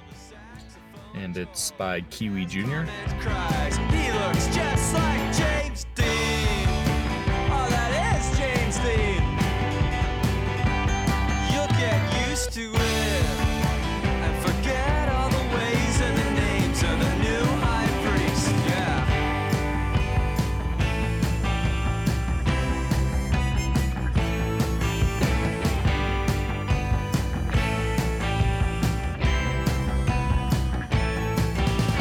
Come down, Daniel, to the lion's den.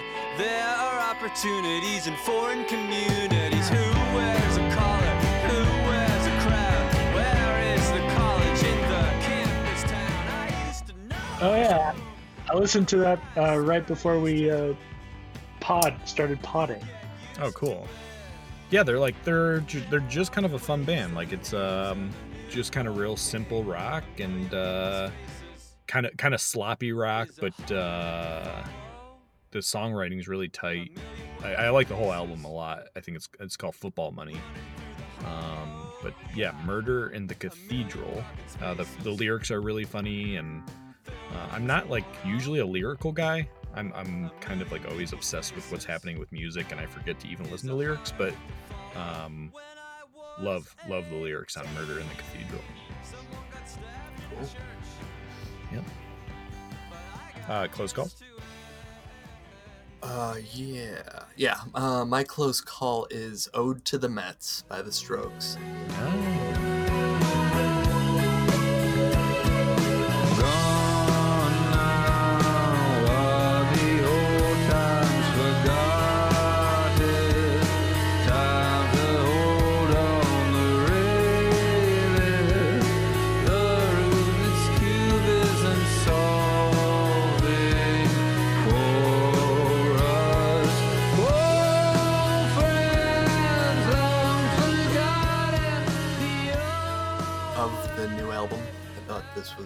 This is my favorite song on the album.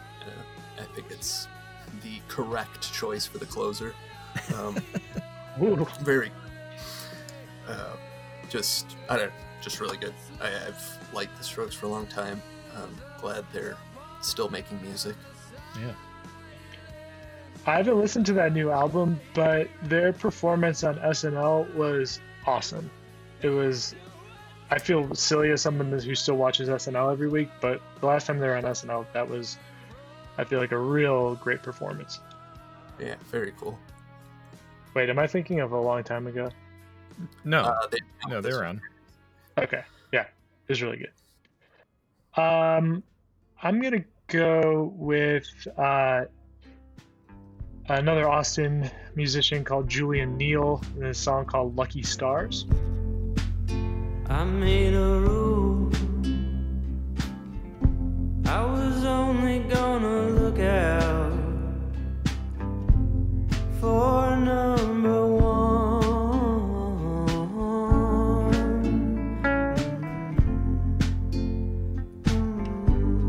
At least for a while now, until I could get higher than up on my feet, back in the street. I'm making plans just to change to your whims every day.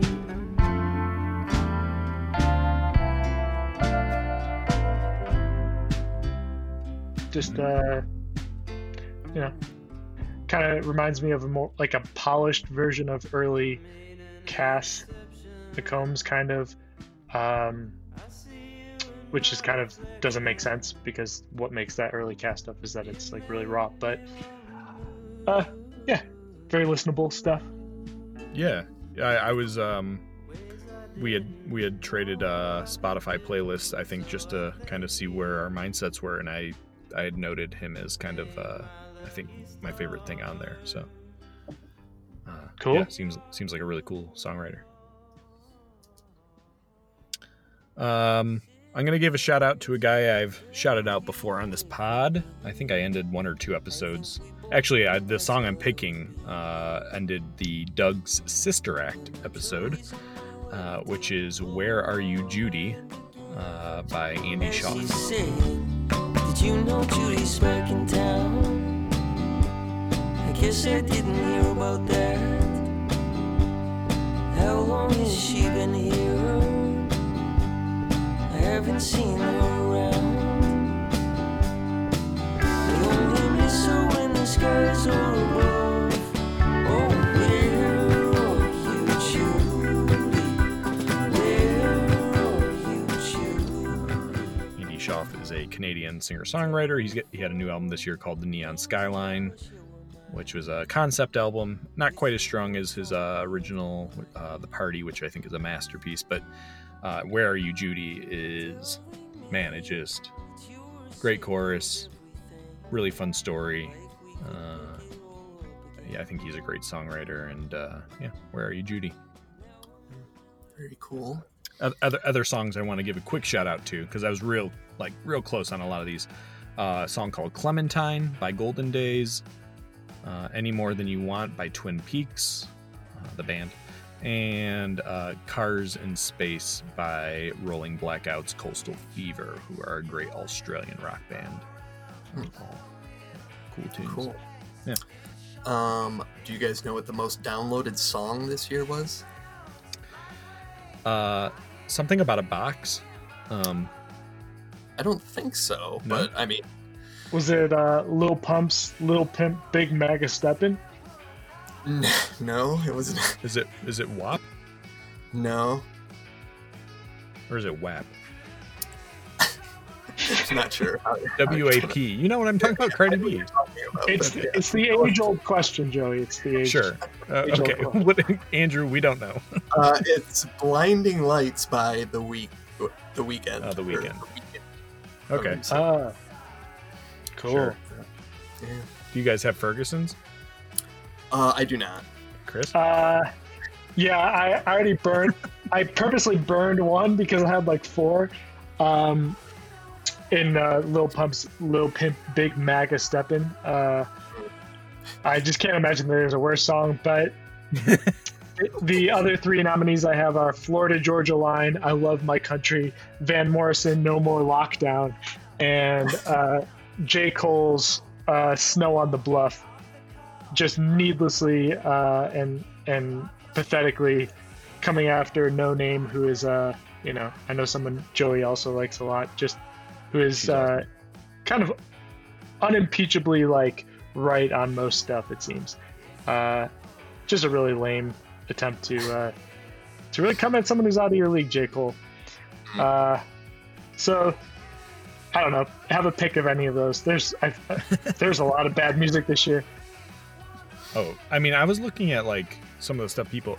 I think I've been saying it for years, but I officially have no idea what's happening in music. People send me the names of this stuff, and it really seems made up to me. But here's some people's favorite stuff. Justin liked the Code Orange song "Sulfur Surrounding." Chris's favorite bus driver Stu liked "The Alarmist" by Pinegrove. Vincenzo liked "Rockstar" by DaBaby. Allie liked "I Remember Everything" by John Prine. Mackenzie Stidman likes "Twinkle Star" by Snailhouse. T. Bear Dart likes "Golden Edges" by Mr. Gnome. A. Hokeman likes Callius to Dover by Bright Eyes. Isn't Mr. Gnome from Cleveland? I was just gonna say that. In fact, I think that the girl that's one of the main members in it was a student teacher in our art class when we were in high school. Okay, cool. Well, wait, how did you put that together? Who? Me? Yeah, that's a weird. Yeah. Man, I don't remember. Okay. I feel like they might have been around since then or something. She might have even talked about it in that class or something. Wow, sounds like she really made an impression on you. Yeah, I guess. I mean, she was very cool. I think she stopped being a teacher, going in that direction shortly after that. Yeah, probably seems like it was a good decision for her. T. Bear Dart thinks so. Brooks Payet liked "Sleeping In" by All Time Low. Brett Wilson likes "Is It True" by Tame Impala. Let's see here. The Polyphonic Ryan likes Nothing Like a Love Song" by Hanson. Spit Model likes "Stalker" by the Megas. Silver Phoenix likes "Jawbreaker" by Machine Gun Kelly. Clayton Coles likes "Death Cab for Cutie's" cover of "Waterfalls." Melissa likes "Untitled No. 4" by the Avett Brothers. Kessel Run 824 likes "Camouflage" by the Front Bottoms. Quincy Poet likes "Don't Be Afraid" by Knowledge. Lyndon likes "The Scots" by Travis Scott. Pavito Messy Hair likes 911 by Lady Gaga. Marley Mook likes "Hole in the Bottle" by Kelsey Ballerini. Two Cups likes "Grown Woman" by Russell. And Bubblegum Joey likes "That Dua Lipa Song." Recent SNL musical guest. Yeah. So I legit don't think I've ever heard any of those songs, but there you go. Yeah, I was gonna ask Andrew, have you heard any of those songs? I've heard maybe 3 of them, 2. No, I don't recognize almost any of that. Yeah, music is crazy like that. That's it's kind of cool. I'll check some of those out. There's there's a lot. I mean, I'm sure we named 6 songs that people have no idea. So. Oh, I'm absolutely certain. That's what's fun about music. And then again, you have Joey and Ethan loving and finding the Mall movie, which is Jasper Mall. I know, it's crazy. The signal through the noise, right there. Right. Yeah, it's possible. Yeah. Cool. Well, that's songs. Should we just go to albums? Sure. Okay. Well, very good, because I picked Of Curse, Daniel Eli Weiss.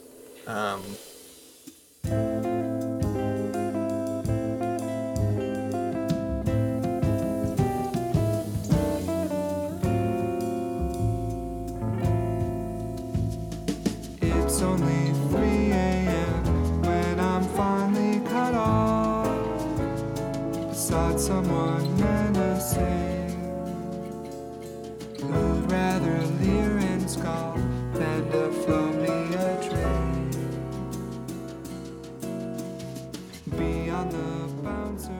I've been listening to this album. I mean, we talked about it, but I've been listening to it a lot. Like, I'll go through music before I start writing for the day, or whatever. And so I've been listening to it a lot in that context. I just really have enjoyed, knowing Dan, like knowing about him and like hearing his musical influences like changing and then influencing his stuff. So I've been really enjoying it. Well said. Same, except the writing part. I haven't done that yet. Cool.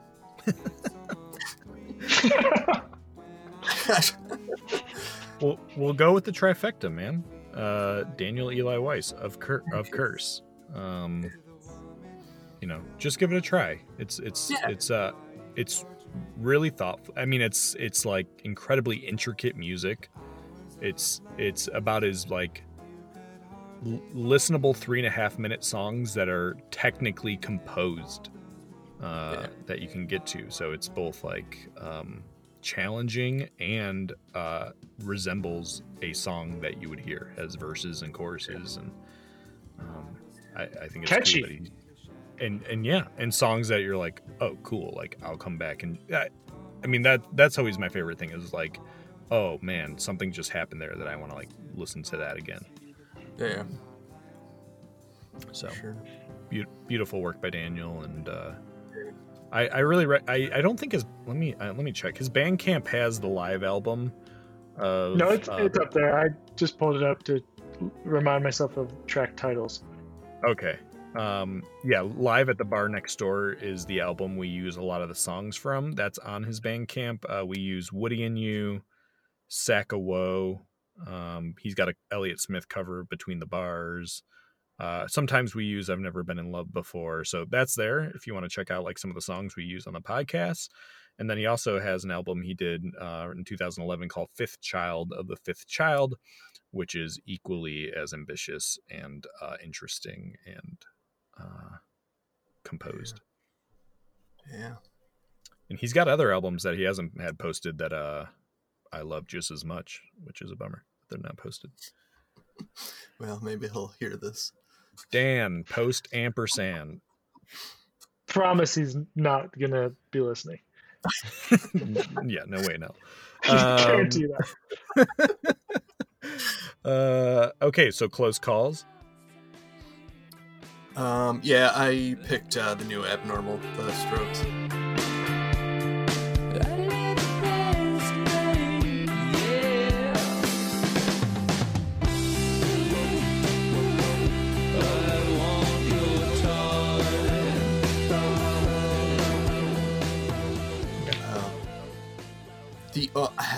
I, as usual, haven't listened to a whole lot of full albums this year, but I enjoyed this heavily. I don't know. I'm glad to hear from them, and I plan on spending more time with it, like the other ones, to really get to know it. But I've enjoyed it so far.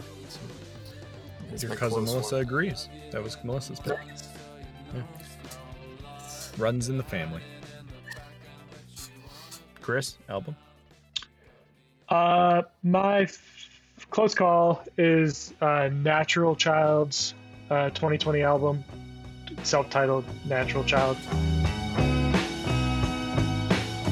What are you doing to me when you take my brain out of my head and try to put it back again? What are you doing to me? What are you doing to me?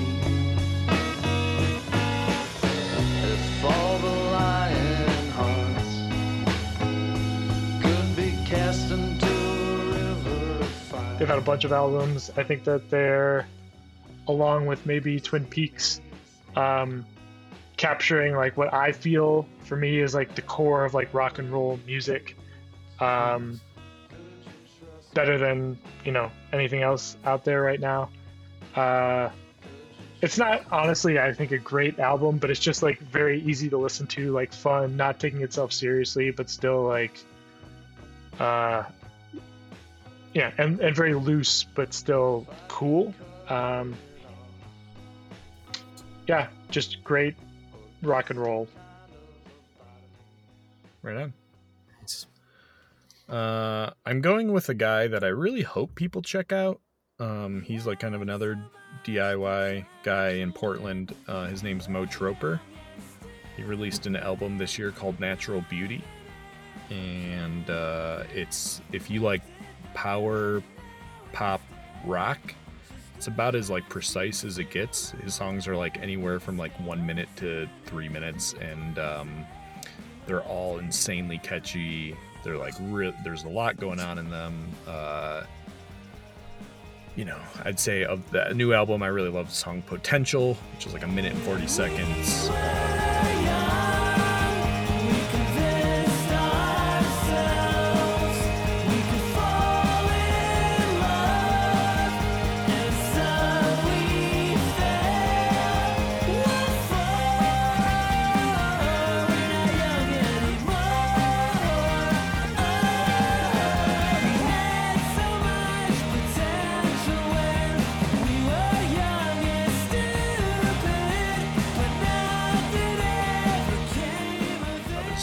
Jess from Australia, about teenage love over the internet.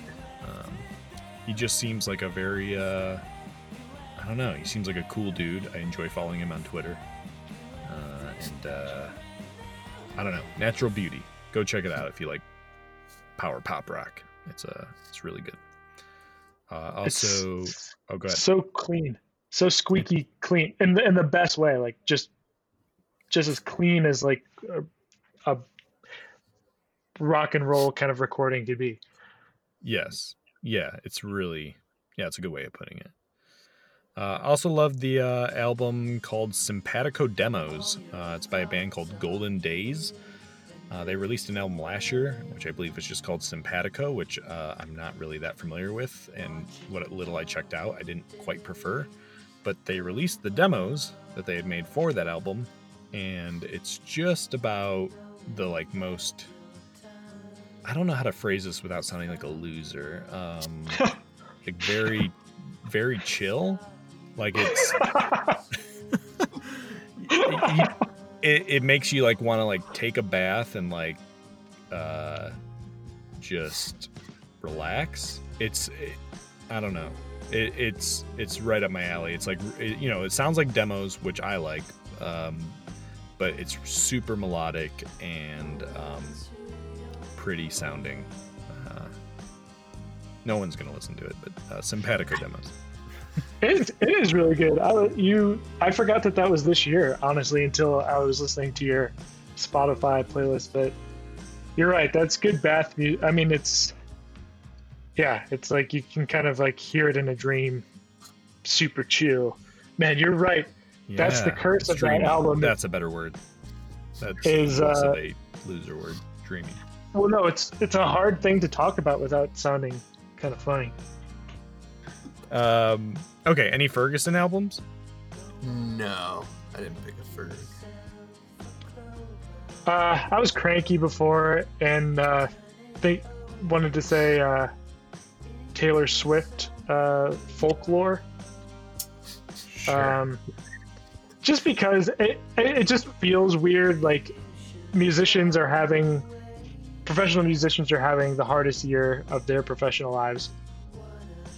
Everyone except like Taylor Swift, and like to like return to this like folky, artsy, rootsy aesthetic in order to like kind of sell more albums feels just cynical at a time when like everyone else is struggling. Those musicians who are like really in those communities and stuff. But that's a cranky thing to say, so I don't actually mean it. Well, that was Evelyn and A. Hookman's favorite album. I know. I'm sure that was a stupid thing to say, but I think it's the top album of the year as well. I think it's the best-selling album. Yep. Other albums that were popular among our listeners: Vincenzo and Pavito Messy Hair picked Chromatica. I don't know what that is. Sounds cool. An album that I do know and really, really loved by Jordan Weekles picked, and Splatgram both picked Fiona Apple, Fetch the Bolt Cutters. Great album. Good. Pretty good. Okay. Love Samiksha's one of my favorite tunes. Justin picked the song Underneath by Code Orange. Or, I'm sorry, the album Underneath by Code Orange. Bus Driver Stu picked Punisher by Phoebe Bridgers. Stinner picked Run the Jewels 4. Allie Mander picked Dive Midwestern by Arlo McKinley. T Bear Dart picked Inlet by Hum. Ooh, Hum. Hum has an album? I guess so. That's cool. Cool. Brooks picked Wake Up Sunshine by All Time Low. Brett Wilson picked CYR by Smashing Pumpkins. They have an album? Yeah, I think that one just came out like 3 weeks ago. Huh. The Polyphonic Rhyme picked Notes on the Conditional Form by the 1975. The Real J Naughty picked Lanny by Mama's Boy, or maybe it's the other way. Lanny, I don't know. Spit Model picked Ohms by Deftones. Silver Phoenix picked Evermore by Taylor Swift. Lauren said, I can't believe I'm saying this, but Justin Bieber. My World, the Captain's World says Straight No Chaser, Social Christmasing. Throw Revert picked Sturgill Simpson, Cutting Grass Volume 2. I like that one. Clayton Coles picked Color Theory by Soccer Mommy. Kessel Run 827 picked Let There Be Nothing by The Judicator. Quincy picked 1988 by Knowledge. Lyndon picked Detroit 2 by Big Sean. Seymour 20 picked Shore by Fleet Foxes. Marley picked Ballerini by Kelsey Ballerini. And Two Cup Shake VR picked Kaina Leeds' new album. Cool. There it is. I know some of those. Yeah. I knew more of those. Yeah, that made me feel better. I probably knew a third of those. Yeah. And I'll check out like a fifth of the third, a 15th. Sure. Boom. Music done. Well, I guess there's music videos. Where are we going next? Let's do videos. Let's just do them real quick, you know? All right. I didn't ask people about this one, so yeah, we could do this one quick. I picked Paper Cup by Real Estate. Me too. Oh, really? Yeah. Cool. It's like a Chuck E. Cheese type animatronic animal, kind of like remembering all the ways in which he was beat up over the years. And, sounds awful. Really weird. It's like if you watched if Chuck E. Cheese was like actually had a home life, like he was gigging, you know, like actually gigging, and then he had to go home. Yeah. It's pretty depressing, but also amusing. Yeah, and it looks great. It looks amazing. Yeah. It's weird that it's a real estate video. It feels too ambitious. So I went with a band called Dumb, and their video, I gave Greg Abbott the coronavirus in parentheses, and he died. Is this Dumb your friend's band, or the Dumb I like? No, it's Corey's Dumb. Okay. It's honestly a really good video. It's a puppet. It's like a puppet video of the process of running into Greg Abbott, you know, and giving him the coronavirus, and Greg Abbott dying. Perfect. Andrew K. Close calls. Yeah, I picked John Redcorn by Sir. Yeah. We're in lockstep here, man. Wow. I mean, this is a weird one too. This is just like me a parody of King of the Hill, basically, like with the animation kind of down to. I mean, it looks perfect. Yeah, it's awesome. And the song is called John Redcorn. Yeah. I can't wait to check that out. You're gonna love it. My close call is another friend's band called the Dumpies, and their video "Kenneth Lay is Still Alive." Different band, same kind of idea. This one is about just kind of like a cartoon fantasy that Kenneth Lay faked his death and is now still alive and is kind of like ripping through the world. And it's really short, really good. Both of these videos, I really recommend. It's just like entertainment. Yeah, and just happened to be done by friends. Cool, sweet. Yeah, I picked John Redcorn. I also mentioned Jesse Ware's video "Step Into My Life," which is a dude just really dancing through a bowling alley. It's kind of in the vein of like Christopher Walken Fatboy Slim video, but at a bowling alley. So I had no Ferguson. You guys? No. Yeah, I went with Bruce Springsteen's "Letter to You." Just I mean, I'm not going to get into it now, but let's just reflect on the delicious irony that the man who's supposed to be, champion of the working people, blue collar, Bruce, is nicknamed the Boss. I don't think that we should let that slip by when you're spending $500 to be in the last row of a concert to see Bruce Springsteen. Anyway, I watched this video, "Letter to You," and it's just that it's exactly what you think it is. Just like footage of the band kind of acting in black and white. And there's this moment where Bruce is like scribbling out like the chords to the song. It just says, I have a screenshot in front of me: C, C, G, G, C, and then next line F, C, and then the next line F, C, and then the last line C, F, C. Then it says lyrics. Heck yeah. He couldn't remember it. He had to write it down. You just never know when that F's gonna pop in. Screws me up. Yeah. Very good. Any other music video thoughts? Do you guys want to know the most viewed music video of the year? Is it? It's that WAP. It's got to be Cardi B. No. I mean, that was close. It was on the list, but what is it? That's shocking. Despacito by Luis Fonsi featuring Daddy Yankee. Wait, okay. Despacito, wasn't that like 100 years ago? I don't know. Just like Yeah, maybe it was at least like 2 years ago. Maybe it's either I'm wrong or it's maybe on the list again. I don't know. I mean, we can just forget it. I mean, we can just forget it. We're like 3 hours into the episode. It's going to be like 40 minutes long. It came out last year, so I mean, it's reasonable that the video could have come out this year. No, you're right. I mean, I looked it up. It's just that song also is years old. Oh, I see.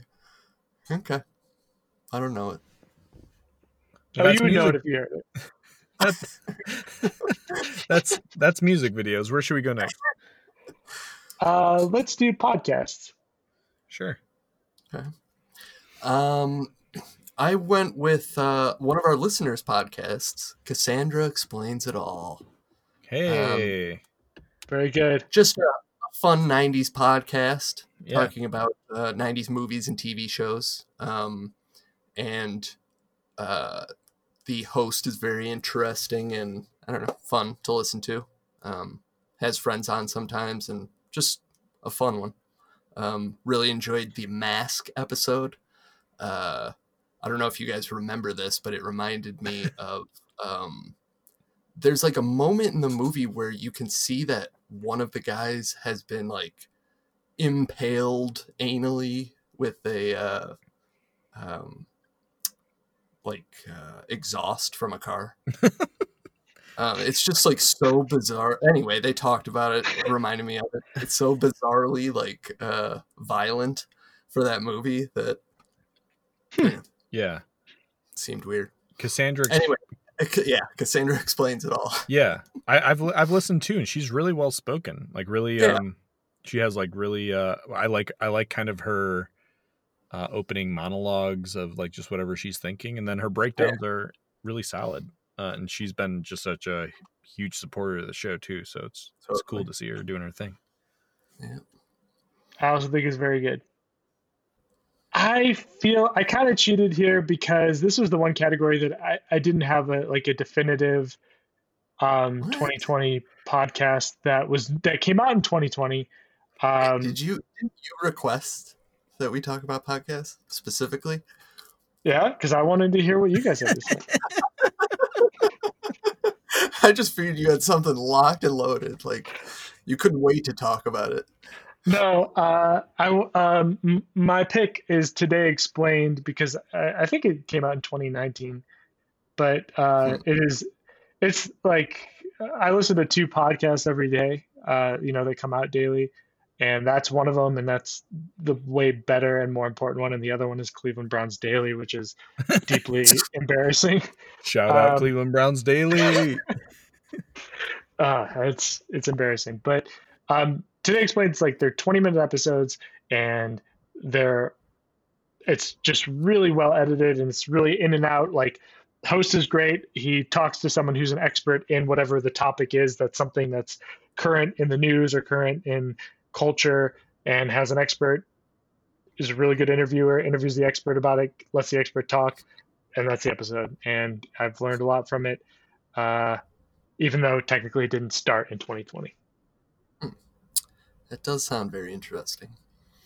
All right. I don't, definitely I guess if we're going 20, I don't have a 2021. I mean, Cassandra explains it all. I guess if we're sticking 2020, I'd say I have a whole bunch. I guess I'm going to go with one that I just very recently got into because it seems like the one I'll probably continue to listen to the most, but it started last year. Which is called Dr. Game Show. It's run by 2 very, very funny people. I mean, like they're kind of established comedians and actors and actresses, but they have guests on. For example, the one I listened to recently had Danny Tamborelli from Pete and Pete, Little Pete. They have John Hodgman, and they have a lot of really funny guests. But the concept of the show is it's very interactive. They pretty much talk to callers nonstop, but someone emails them a game that they like to play with their friends. It could be just any random game, like what was one I listened to? You had to like you'd get a like Scottish slang word, and then you'd have to guess what the word is, and then what it means, and then use it in a sentence, and you know how they make those like junky Halloween costumes where it's like Red Jumping Man and it's supposed to be Super Mario, but it's a knockoff. You'd have to call and like give one, and they'd have to figure out what you're talking about. So they play like mini games, but it's very comedic. So that's Dr. Game Show. Sounds fun. Which Allie Mander also really likes. But that came out last year. I don't know, close calls, because I got a bunch of close calls. This didn't come out this year, but I, for some reason, started listening to Your Mom's House podcast. It's dumb. It's hosted by Tom Segura, this comedian from Cincinnati, and his wife. And it's just dumb. Like, they just talk about current stuff and dumb TikTok videos. And the only reason I listen to it really is because it's like something that I don't have to think about very hard. So it's a good cleanser, I guess. Cool. I feel with that. That's how I feel about Cleveland Browns Daily. I feel like it's very helpful. Well, we talked about Cassandra Explains. I'll go California City.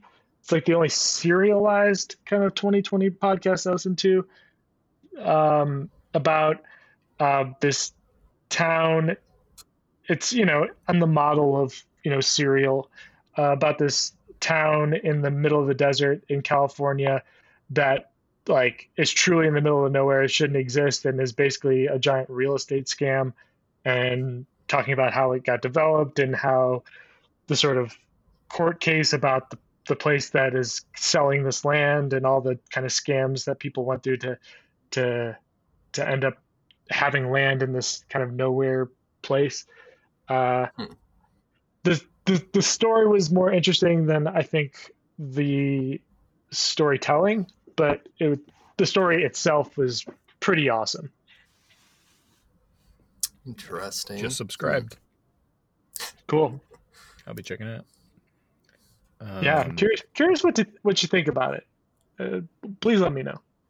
I had a bunch of stuff here. Life of the Record, which is kind of it doesn't come out very often, but that's also, I think, because it's such a well-researched show. But they pretty much take an album and they like do super deep dives with people who are involved in the making of those albums. So, for example, I mean, the one that really got me hooked this year, one of my favorite albums of all time, is the self-titled Elliott Smith album. And they talk with the woman who owned the house where he recorded it and like what the actual process was like when he was recording, and just kind of all the small details that like went into every song. They go song by song on the album and like where the song came from, what it meant, especially since Elliott's passed. You know, they kind of speak for him a little bit. They've also done an episode on Pleased to Meet Me by The Replacements. Okay. I gotta check this out. Bows and Arrows by The Walkmen. One of Andrew's absolute favorites. Definitely. Right? Yeah. The podcast is called Life of the Record, and it's really well researched and put together. I'd say, I think there's only like 7 episodes so far over the last year. And I think only 3 came out this year. So they're slow, but I think that's just because they're actually like doing a good job making the episodes. Okay. Besides that one, I'm a big movie nerd. I like the Team Deakins podcast, which is with, you know, acclaimed, one of the best cinematographers ever, Roger Deakins and his wife. And they talk to people in the business about movie making. What's with These Homies, talking about Weezer, big Weezer nerd here. They go through every Weezer album track by track. They're pretty honest about it. So if you like Weezer, check out What's Up with These Homies, talking about Weezer. It's done by comedians, so it's actually like pretty funny. And then finally, like I said, I love Unsolved Mysteries. There's a podcast called You Can't Make This Up, which anytime there's a murder documentary on Netflix, they do an episode on it. So they did an episode for every Unsolved Mysteries, and they've done a bunch of other Netflix murder docs and things like that. You Can't Make This Up. So interesting. Cool.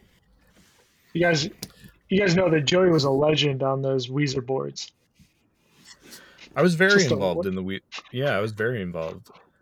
Embarrassingly involved. I think about now, like, I mean, it's been years, many years since I've been on them, but I think about the mass amount of wasted time of my life. So I'm sure Carl's still talking about you. No, I don't think so. I don't think so. Any Fergusons? No. Okay. Chris, any Fergusons? Don't do it, man. Okay. No. Okay. Well, let's see. Other shout outs we got, I posted it and it really wasn't meant to get like a bunch of VOC responses, but people are very nice. Justin said Big Orange Couch. Bus Driver Sue said a tie between you guys and the Ologies. Have you guys ever listened to Ologies? No. Pretty cool. Every episode's a different like ology. So like, you know what I'm talking about. Like, what'd you say? Chronology. Exactly. The one I listened to recently it got my attention because it had the same name as your book, Andrew, Space Junk, which was Spaceology. It's like one of the few women in the world who's like a space archaeologist. Oh, cool. Really cool. So like every episode's with an expert in the field, and they go like every little detail of like, okay, what's this? What does it mean to like study this area of science or whatever it might be?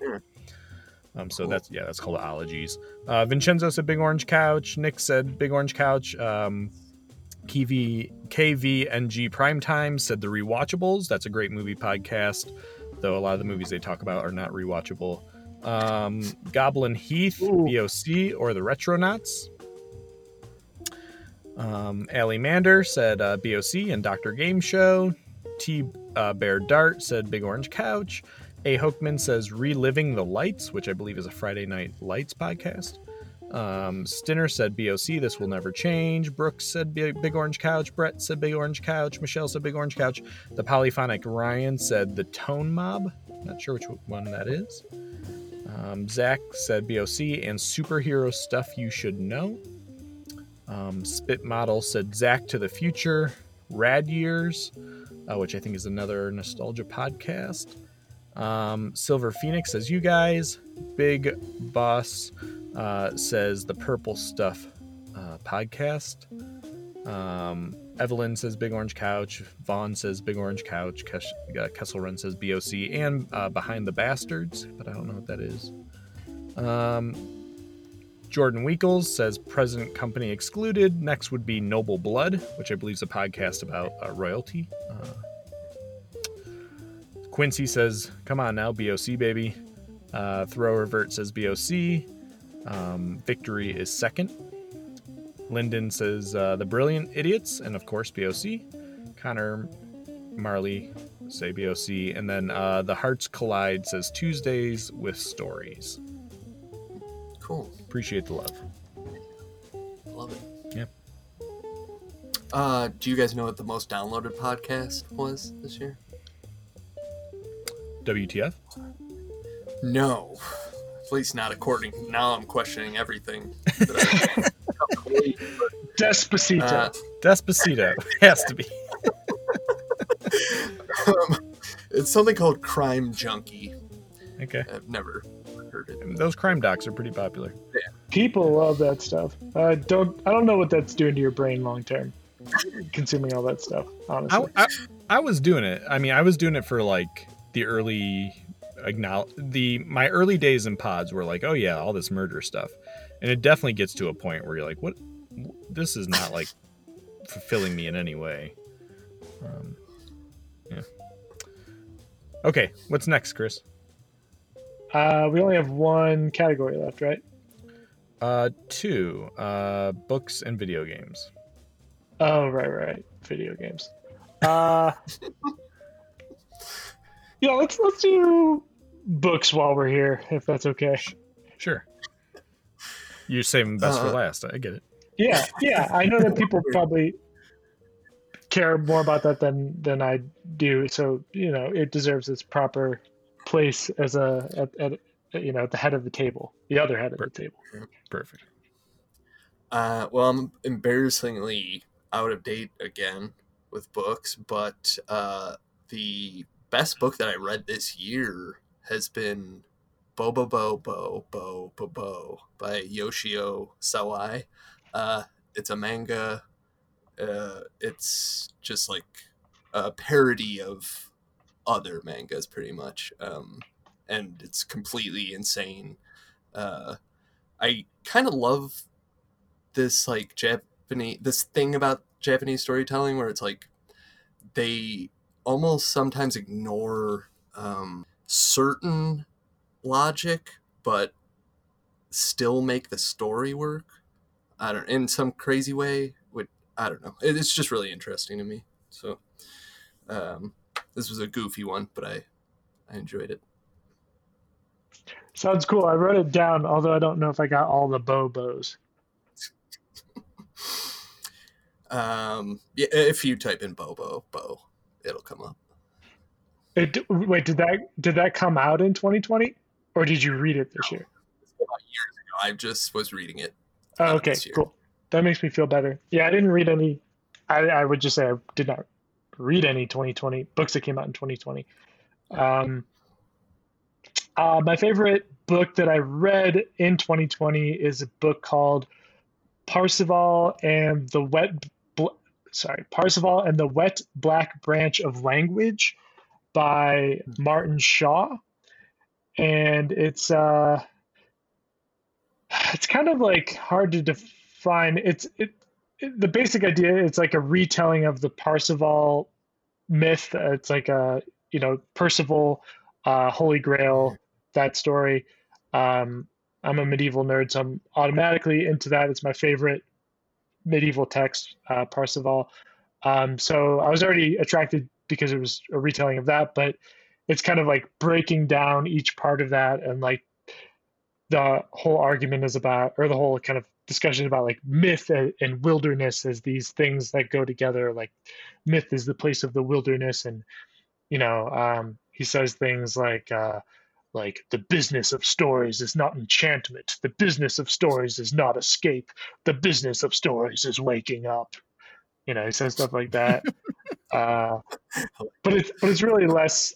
It's actually bouncy and fun, and I think just super, super smart, and make good at it's kind of environmental studies plus myth kind of stuff. It's cool. Interesting. What's it called again? Parsival with a Z, and the Wet Black Branch of Language. Cool. Excellent. That's all I got. What you got, Joey? Cool. Well, mine technically didn't come out this year, forgive me, but it's a 2019 novel called Space Junk. Oh, let's go. It's a little late to the party, but that's okay. Yeah. Well, I definitely couldn't finish it, but I think maybe we'd even recorded this episode by the time I got it last year, but and it, I finished it, I don't know, midsummer this year, and I loved it. This is Andrew's book. This is man, it's a romp. It's just space fun, man. It's you have like these super quirky characters who you kind of like care about very quickly, and I don't know. I know some of our listeners have actually gotten it, which is awesome. Yeah. But don't take it from me, folks. Don't just take it from me. Some reviews here on Amazon. The spiritual successor to Hitchhiker's Guide. Entertaining space story. Fresh perspective on futuristic space. These are all 5 stars. Not bad. That's still 5 stars. Great story set in a fully realized universe. 5 stars. Quirky sci-fi. 5 stars. Great fun time. Let's see more of Adam and Daisy. Adventure with Pants Team Pink. 5 stars. So Andrew, I think like as someone in my life who has like tried to create stuff that this is awesome. You created like a very comprehensive, entertaining book, and it seems like people are enjoying it, and that's amazing. Thank you very much. That's very nice of you. And very nice of everybody who bought it or left a review. I really appreciate it. I'm working on the sequel right now. Oh, yeah. Coming up on finishing it. So that'll hopefully be done in the next, month or 2. So thank you. Well, this guy says, don't forget to visit Fred's and Moonburger. Does Adam use up his last Murray? Are these answers he's gonna get? Is he gonna get answers to his question? Yeah, for sure. Okay. Yeah, thank you guys for reading it and bringing it up. Joey, was one of those reviews mine? I don't know. What's your name on here? I don't know, Chris.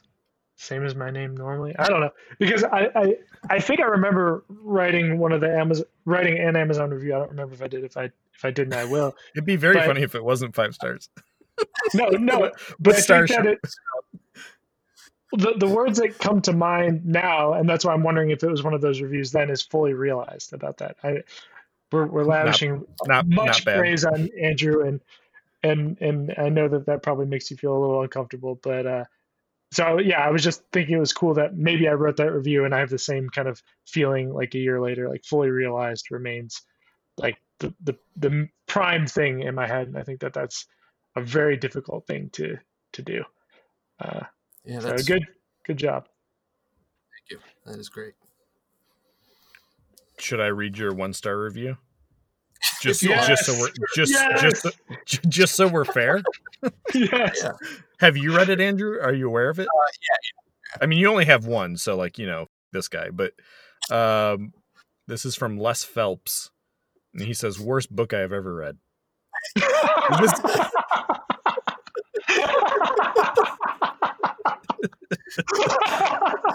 Which is just not possible. But it's a verified purchase, so he bought it.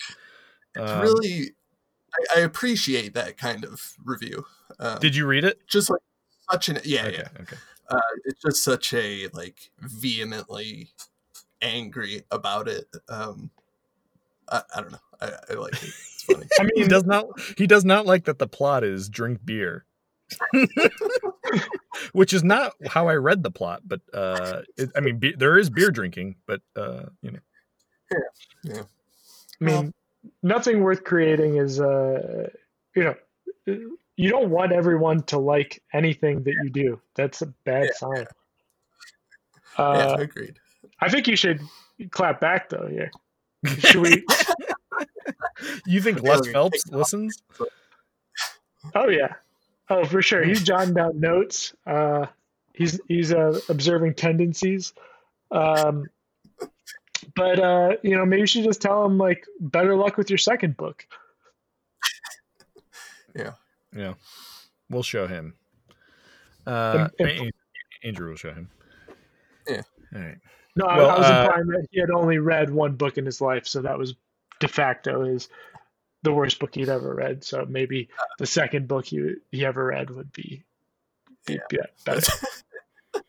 Well, I like that. Well, he says, he doesn't like that it's about drinking beer or that there's like flying burgers or pink cats.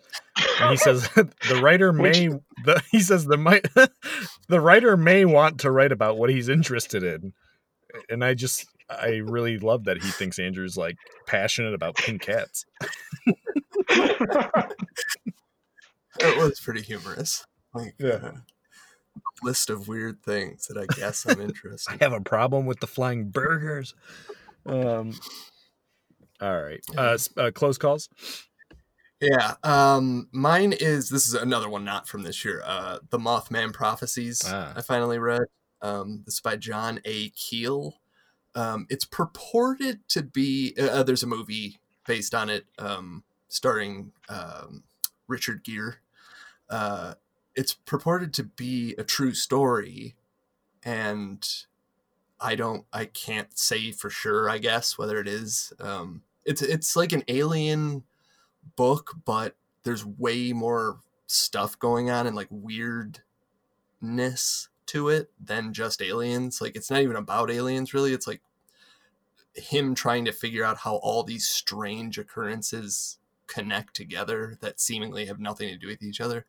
So it's really like fun and interesting, though there's like a line or two that makes me really question whether it's true or not, other than the fact that it's so outlandish. But it was fun. It was a fun read. Cool. That seems like a good candidate for an audiobook too, which I need. It kind of keeps you engaged the whole time. Have you seen the movie, Chris? No. I have not. Yeah. That's a cool one. Richard Gere classic. Well, I'm a gearhead, so I don't know how it escaped my purview. So my close call is a book that I've carried around through a lot of moves and read a while ago, and I guess didn't appreciate as much at the time, but was rereading recently Greil Marcus's Lipstick Traces, A Secret History of the 20th Century. Greil Marcus is a great kind of music writer, cultural writer, kind of cool philosopher guy. And the book is like loosely about the Sex Pistols and like the beginning of punk, but it kind of like traces back like what are the kind of impulses of punk and like where these have resonated at different points in history, and kind of connecting kind of things that you would never think to connect, and also telling the story of like the early punk movement and like kind of what happened after punk to rock and roll. It's just it's a little like overly heady for being light in its subject matter at times, but it's really, really good. Sounds cool. Yeah, it does sound interesting. What's it called? Lipstick Traces, a secret history of the 20th century. Very cool. Well, my close call was a book written in 2013. I absolutely loved it. I've tried to give it to everybody who might want to read it. It's called Rest in Pieces: The Curious Fate of Famous Corpses.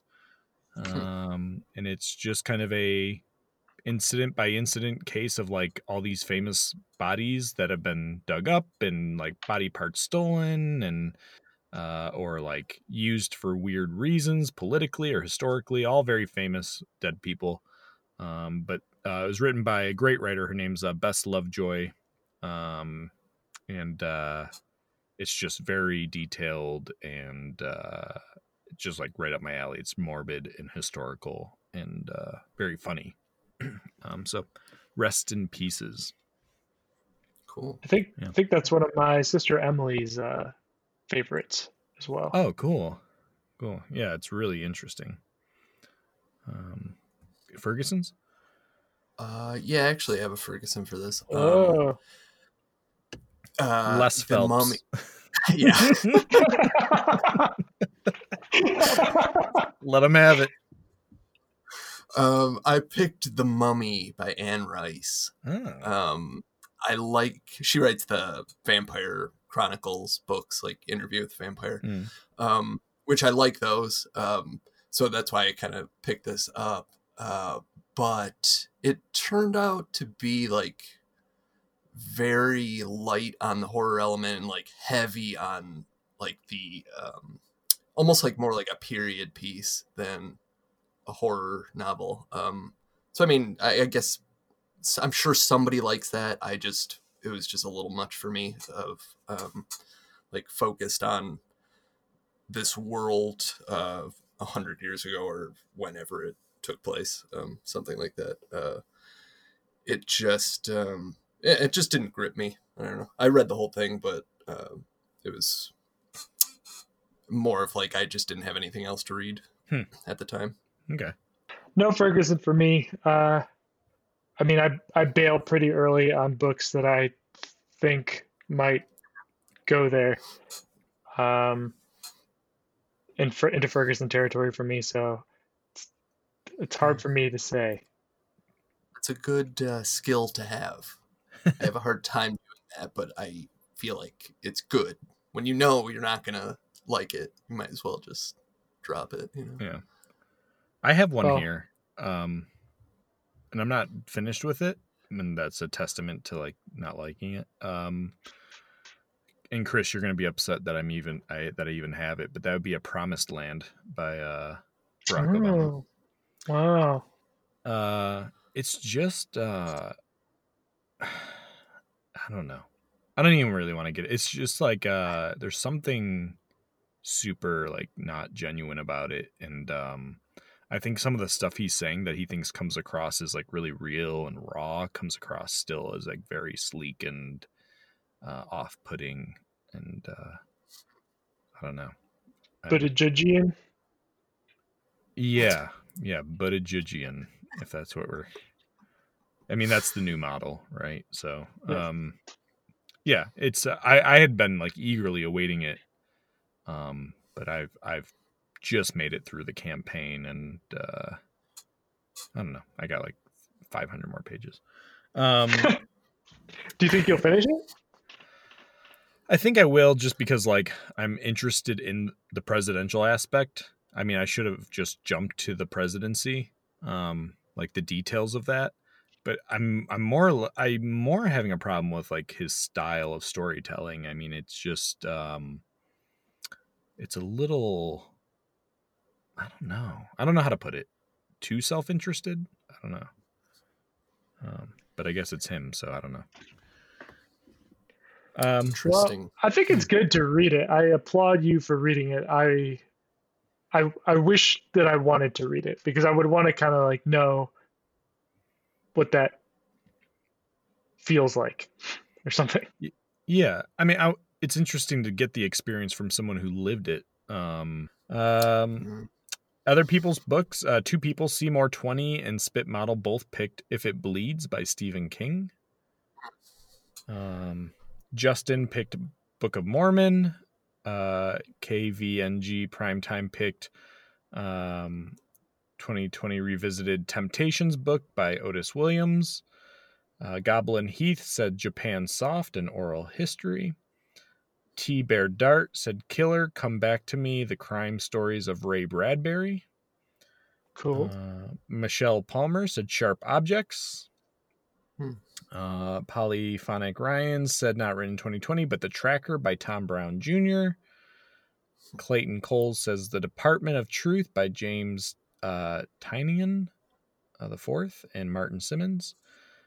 Kessel Run says The Thor series by Donny Cates. Jordan Weekles says Transcendent Kingdom by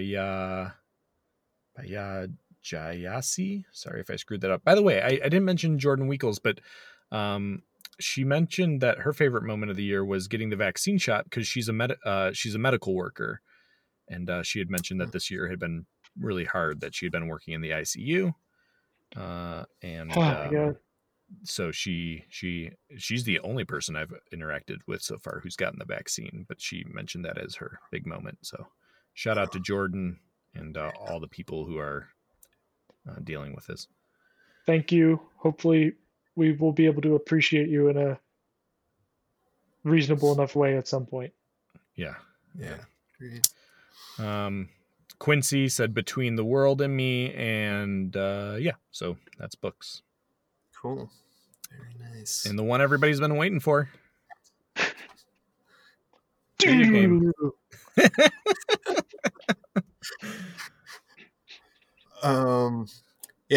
These aren't games from, these are just games from years ago that I've been playing just to keep my mind occupied. But the big one for me this year was Addams Family, Pugsley's Scavenger Hunt. That's original Nintendo? Super Nintendo. Oh, Super, okay. I'm not sure I writing played that one. I've never even heard it. It's very fun. It looks awesome. Like, I love how it looks. But it's like one of these games that I remembered renting a lot as a kid and never being able to get almost anywhere in it. So I kind of had a bone to pick with it, I guess, in my adulthood. And it's just as maddening as I remembered it. I love that Pugsley got his own game. Yeah. And it's like based off of the Addams Family cartoon that was on for a while. So it's got that art style. It's fun and cool. It's just one of those impossible games that I almost like think of it in my head like it was designed for the rental market just to keep renting it every week over and over again. So where are you? Like, at what have you completed the game? No, I have beaten everything now except for the very last level. So that's where I'm at. Ah, in the thick of it. Yep. In medias res. Good luck to you, my friend. Thank you. Chris? I started playing this game called Night Brawl on my phone. For some reason, I don't even know how it appeared on my phone. I played it for like a week. It was very stupid, but it killed my brain switch for 10 minutes a few times. That was pretty good. The Addams Family game, that sounds cooler though. Check it that out. Does sound cooler.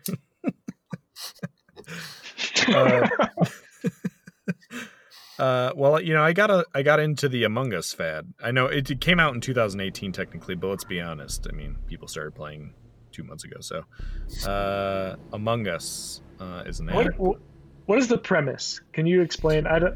It's like know. It's kind of like Clue or like it's like if you ever play like Mafia, you know what I mean? There's like a killer or two killers in the room with like 10 people, and you're trying to kill people. It's very cartoonish. You're trying to get rid of other people on this spaceship.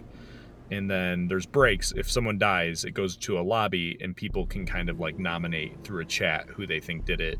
And then you vote, and you vote the person out, and it's either them or it's not. And if it's not, you know, you keep playing. And if you can make it to the end without being detected, you win.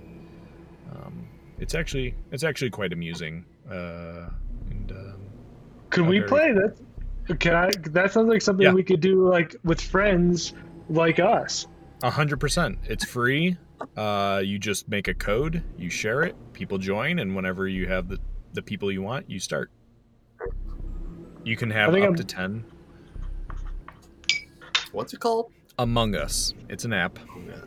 Yeah, I thought I was the only person in the world who like wasn't familiar with what this was, so that makes me feel better that it's new to Andrew too. Allie also picked it as her favorite game, so sorry, Andrew, nobody picked Pugsley.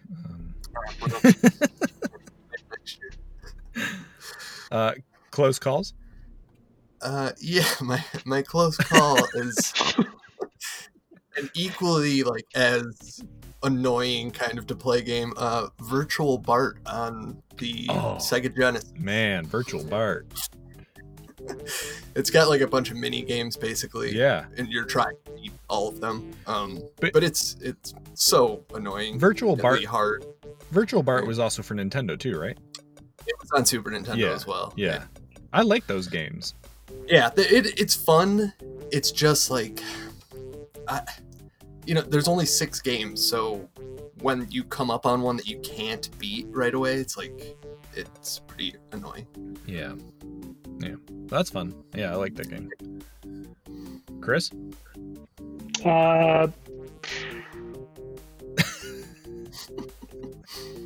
Nope. All right. You play any Griffey this year? No, I wish. Yeah. I'll make it the ceremonial pick anyway. Ken Griffey Jr. presents Major League Baseball. Heck yes, there we go. Yep. Yeah, I played a little bit of 2K on Xbox One, so I like me some 2K. Any Fergusons? No Fergusons. Okay. Well, some of our listeners picks a whole bunch of people. Jimmy, Lauren, Kessel, Lyndon, 2 Cup, all picked Tony Hawk Pro Skater 1 and 2. I think there was like a remastered version that came out this year. Yeah, those are great. Yeah. Played the hell out of them when they first came out. For sure. Silver Phoenix, Ink, and Honey all played Animal Crossing, which was pretty popular for a moment there. Best-selling game of the year, I believe. Oh, cool. Katie and Vince both picked Super Mario 3D All-Stars. Cool. Brett Wilson, Joss WWYD, PiePod, Jordan all picked Crash Bandicoot 4. It's about time. We've all been saying it. I like that subtitle. It's like used by a lot of different things over the years. Yeah. It's humorous here. Bus driver Stu picked Phasmophobia. Justin picked Call of Duty Black Ops Cold War. Primetime picked Spider-Man Miles Morales. Goblin Heath picked A Short Hike. Spit Model picked Paper Mario Origami King. And Kingdom Hearts Melody of Memories. Clayton picked Final Fantasy IV Remake. Quincy picked Yakuza Like a Dragon. Ink and Honey picked Cyberpunk 2077. So there's some video games. Yeah. I think does that wrap out the categories? Yeah. Yep. Okay. Well, I mean, before we move on, of course, sports.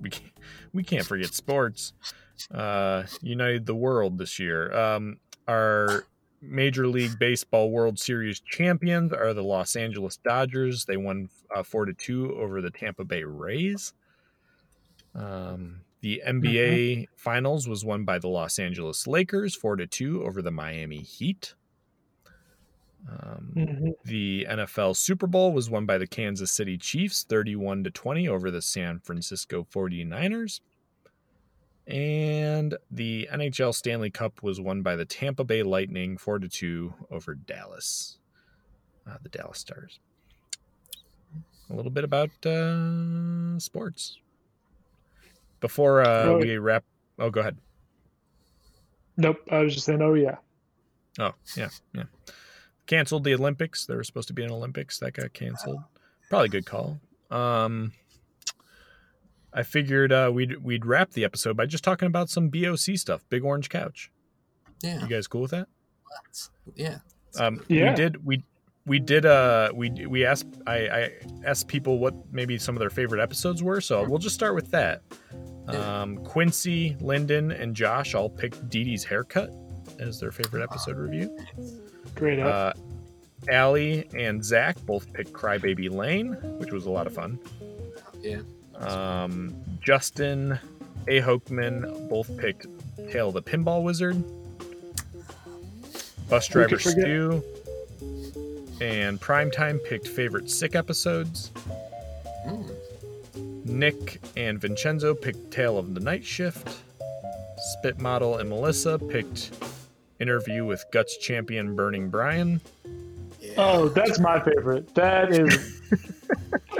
was incredible. I'm gonna go listen to that tomorrow. It's a pick-me-up for sure. And Brooks and Yura Tucker picked The Tale of Badge. Splat Graham said Are You Afraid of the Dark's season 6 and 7 reviews, which were a lot of fun. Stinner said Summer Writing Episode, of course. T-Bear Dart said Writing Episode 25 years later. Brett said, he loved being on Wacky Deli. Michelle said all of Podtober. Raiz85 said the Twilight Zone episode. Oh, cool. Silver Phoenix said Year in Review 1997. Ethan said Salute Your Shorts Season 1 review. Lauren said Doug's Sister Act and favorite Rocco's Modern Life episodes. Clayton Coles says Range Boy because it got me into your podcast. Awesome. Good episode to start on. Yeah. Chris, you were on that one, right? I may have been. I don't remember.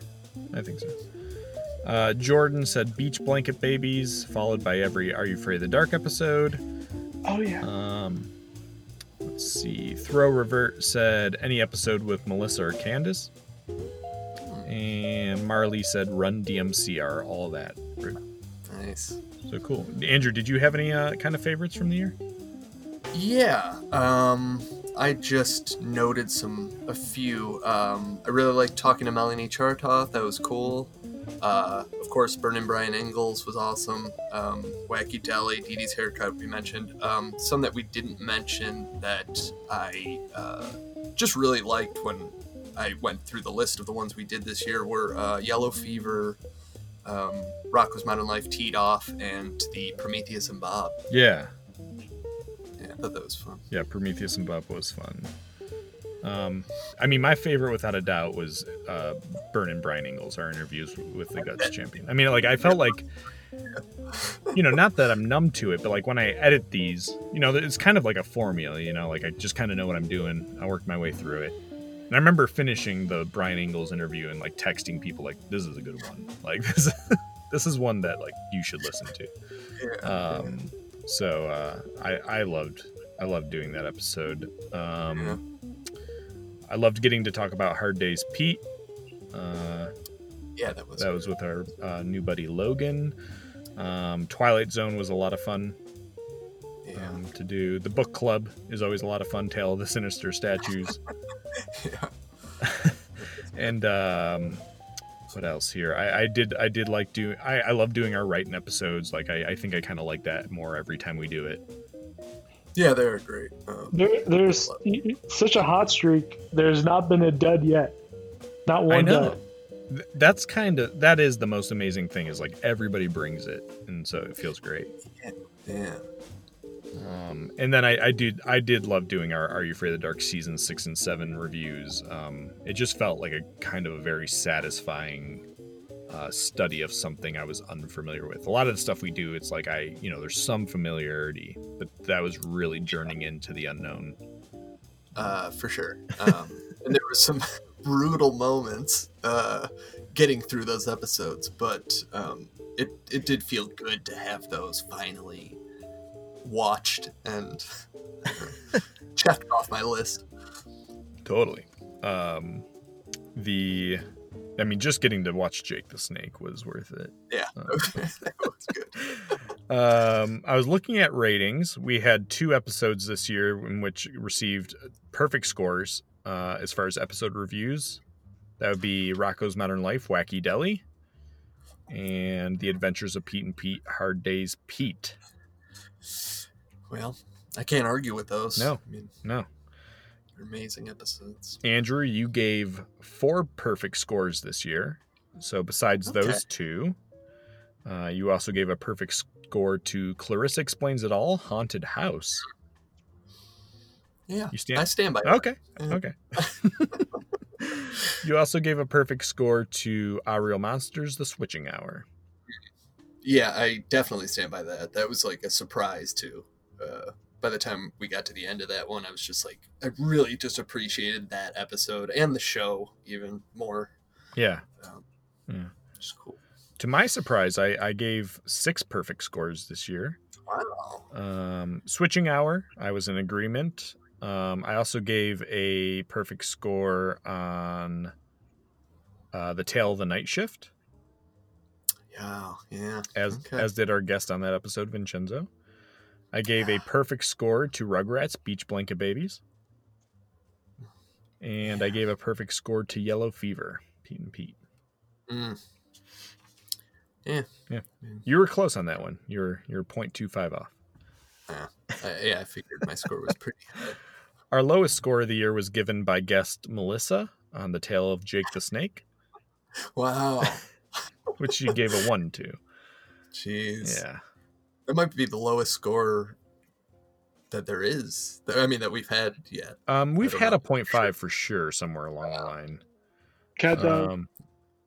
Yeah, I'm sure. Probably. Andrew, your lowest score, there was a tie. Both recently. You gave a 2 to both You Can't Do That on TV Christmas and Mystery of the Mouse That Roared. Yeah, I didn't hate him. Yeah. Even though it's a low score, but yeah. Yeah. My low score was also on The Mystery of the Mice That Roared, 1.5. So, do you want to, Chris, do you want to guess our averages of Andrew's average for the year score, mine, and guests? Like all that combined into one figure? Correct.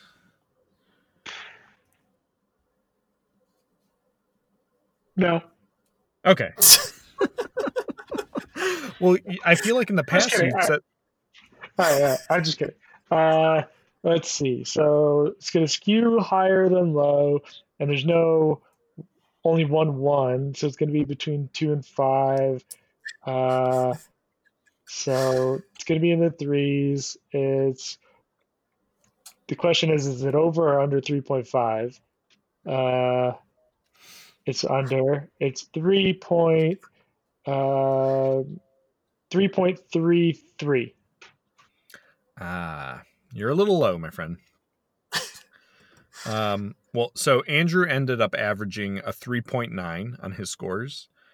Guests ended up averaging a 3.7, and I averaged a 3.8. So overall, a 3.8 was the average score for the year. You're grading on a curve. It's a softies. I guess so. I'm actually kind of surprised mine was that high. I feel like I've been really tearing into these. Maybe it was just the Christmas ones, but basically handing out 4s just for showing up. I guess so. We only had 1 versus. I think we got to correct that. I mean, the verses are so much fun, and the feedback on the verses are always just some of the highest. But we only did Lonely Ghost versus Frozen Ghost. Yeah. So I think that's maybe something we maybe try to get to. Yeah. For the theme song alone. Yeah. Name an episode. Andrew, you gathered 8 victories on Name an Episode this year. How many total episodes do we have? Do you know? We did 27 episode reviews. Wow. Okay. I won 13. Jeez. Melissa won 3. I think Melissa won every single episode she was on. But are they voting for her title? Or are they voting because they like Melissa? Well, I never put the name by the title. Oh so yeah. Okay. Yeah. That's very impressive. That is impressive. Yeah. She's got how many episodes was she on? I think she was on 3 or 4. 3 or 4. So she's bad and perfect in Andrew's towing the Mendoza line over there. She batted perfect. She was on 3 episodes. So her and I tied on Jake the Snake. So that was a split, but she won also on Beach Blanket Babies with Monkey See, Monkey Shoe, and on the Switching Hour with Prick Your Feet. Yes, Prick Your Feet. Yeah. Pretty good. Pretty good. Yeah. Lyndon was on 2 episodes, and he won both titles on his episodes with Dee Dee's haircut. He had Cool Dr. Dee. Yeah. And on our last episode, All That Christmas, he had All That in a Bag of Presents, which he thought of in like 5 seconds. Yeah. Those are very good. Yeah, very good. We also had Kevin with a win. What was Kevin's title? On the Tale of the Time Trap, it was the Tale of the Off-Brand Tale of Disney's Aladdin. Yeah. Not a fan of that one. Catchy. Wow. Justin had a victory on the Tale of the Pinball Wizard, which was the Tale of Mall Madness. And let's see, Vincenzo had a victory on the Tale of the Night Shift with the Tale of the Blood Drive. Nice. And Okay. Brett Wilson had a victory on Wacky Deli with Rage Against the Deli Meats. Yeah, that is good. Pretty good. I'm just glad Brett Wilson could get a win on that episode. It just felt like appropriate for him to win that one. Yeah. Oh, for sure. Yeah. This is like the New Yorker caption contest level stuff. And we had 2 writing episodes this year, Summer Theme and 25 Years Later. And Andrew, you and I split on that. I got the win on Summer Theme with my Pete and Pete en route. Nice. And then in 25 Years Later, your Pete and Pete Growing Up Pete won that episode. Very cool. Yeah. Feels good. Pete and Pete. Yeah. I mean, we haven't done a proper just writing episode Pete and Pete, but I think we've warmed up. We can do it. Yeah. It felt like necessary kind of to get a little get your feet wet. For sure. And Chris, we're going to want you on that one. Are you? Yeah. You brought it with Doug. All right. You got to give me some heads up. Oh, yeah. We'll give you time. I mean, as people are still mulling over your Shakespearean Doug. Oh God. That might be the closest to a dud there's been, and that's like being pretty objective. No, I don't think so. I think mine was duddy on that one. No way. Your follow-up to GarageBand? I mean, I was happy with some of it. Not 100% happy with the episode, though. Okay. I think everyone's bringing it, but well, do you guys have any other thoughts about the year on the pod before I read Cassandra's top 10? Just want to reflect on the fact that we've talked to so many listeners on the podcast this year, and that's been really fun, and it's been great hearing about everybody's different opinions, and it's a good time. And even getting like new voices, like one of our oldest friend Jocelyn, like it's been great having her on this year. Yeah, I mean, we've mentioned Lyndon, Brett, Adam, Tim, Vaughn has been really fun, giving us a perspective from the UK. Yeah. Just so many. Alexandra has been on. Zach, Logan. I'm gonna forget people, but it's been super cool. Just getting different perspectives and not getting to talk to Chris for a while. Hey, I'll take it.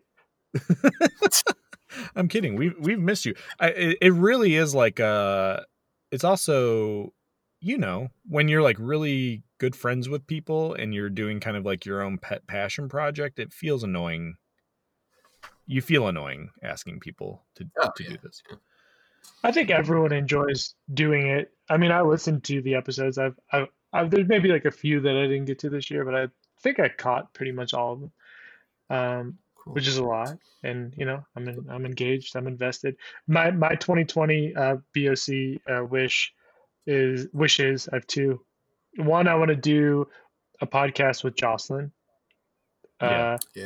I think that'd be fun. And two, I know that it's not Nickelodeon related, but I eventually want to do the X-Files top 10. Yeah, that will be fun. And I need like two months to prepare. Just plan for October. We'll do it. It was between that and Twilight Zone this October, so we'll just go for X-Files next one. Yeah, that's a good idea. Cool. Well, Cassandra sent us her top 10 BOC period, like not just 2020, but I think her favorite 10 episodes. Nice. So, we'll start with her close call. Her close call is episode 157, True Friends.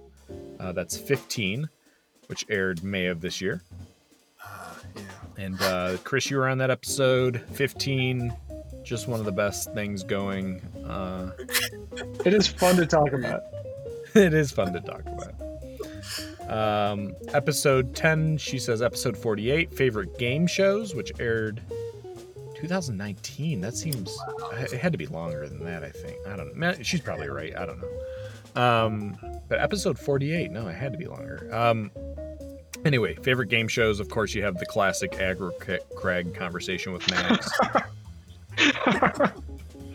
Yeah, it's kind of I'm surprised it's not higher. That's such an iconic moment. Really great. Episode 9 is episode 164, interview with the Guts champion Brian Burnin Ingalls. Oh yeah, it's got to be on the list. One of my favorites. Episode 8, or number 8, episode 66, The Adventures of Pete and Pete, King of the Road, from July of 2018. Yes, love it. Were you on that one, Chris? Yeah. Number 7, episode 124, Welcome Freshmen, The People versus Walter, from last year. Wow, nice. I didn't expect that. Yeah, me neither. Oh, wait a second. She has True Friends at number 6, but that was her close call. Okay. So number 6 is True Friends. Yeah, it's both. Number 5, episode 78, The Tale of the Dark Dragon versus The Tale of Vacant Lot from October of 2018. A very intense matchup with Max and Melissa. Oh, yeah. I was in the room for that one, and that was intense. They were like going for the win. Yeah, there was moments where I felt like, should we take a break here? Like, yeah, we got to get those two back at it. Yeah, absolutely. Number 4, episode 87, Dream Nick at Night lineup. Really fun episode. Yes. Yeah. Oh yeah, I was on that one. That was fun. Oh yeah, there was a lot of funny conversations in that one. Okay. Number 3, episode 83, Cat Dogula. Wow. I remember like actively hating that conversation, not because it was bad, but because like just talking about Cat Dog is such a drag. Yeah. Brett was there though, right? So that always helps.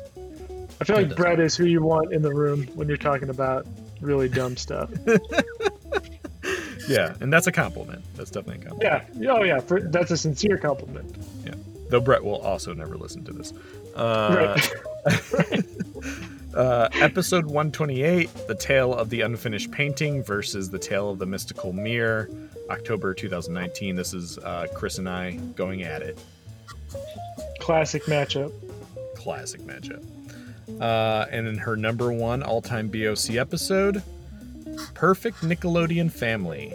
I believe that was episode 11 or 12, somewhere in there. That's a good number one. I think that's a very solid number one. Yeah. I'll tell you, though, that episode is frustrating for me. I mean, I haven't listened to it in a long time. Chris, you're on that episode. The mic was just set up wrong. And so, Chris, you sound like you're like sitting 20 feet away from us. And I was just very bummed because the conversation was fun, but not fun to listen to. As someone editing it, it was very frustrating. Sure. Yeah. But fun concept, and hopefully we do more stuff like that this year. Very cool list. Yeah. Good to hear it. Yeah, thank you, Cassandra. Another fun year. We did some interviews. We have some new concepts with like the season reviews. Yeah. Try to do some more verses, more write an episode, more favorite lists. We'll see. We'll see what the new year brings us. It'll be fun. For sure. Any other closing thoughts before we wrap up? Oh boy.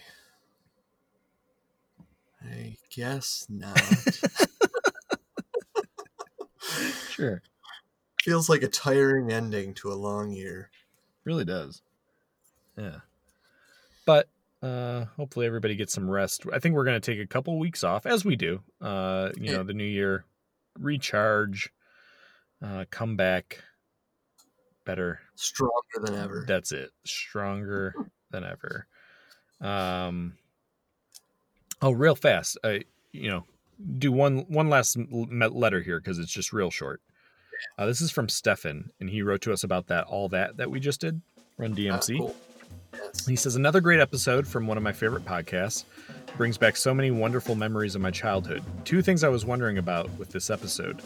Did anyone else get the impression that Katrina Johnson was jealous of Amanda Bynes? She left midway through Amanda's first season, and she was no longer the cute youngest cast member. I remember reading that Johnson supposedly found Amanda to be, quote, annoying for that reason. Well, that makes sense. Like the drama. Yeah. And he says also, so glad you brought up the Jumanji board game. I actually loved it, although the dice really irritated me for whatever reason. I've seen it back in stories since the reboot came out. Keep up the great work, Stefan. Cool. Very cool. All right, Andrew, what are we doing next? To start off the year, we're going to be talking our favorite second seasons of our shows. I think this will be interesting. Yeah, we did favorite first seasons like 2 years ago at this point, but be interesting. You got to rule some stuff out because you got those one season shows. No, My Brother and Me. Though I do think like second season is maybe where some of these like hit a stride. Definitely. So, cool. Yeah, that'll be fun. Well, in the meantime, if you want to get a hold of us over break, we're on Twitter at BOC Podcast. We're on Instagram at Orange Couch Podcast. You can email us like Cassandra or Stefan did at orangecouchpodcast@gmail.com. You can find us on Podbean, Spotify, iTunes. Leave us a review. That's really helpful. Chris, thanks so much for talking 2020 with us. Yeah. Buy Andrew's book, buy Dan's album, buy your friend's stuff. Yeah, buy your friend's stuff. Or buy our friend's stuff. Yeah. Well, we'll see you all in the new year.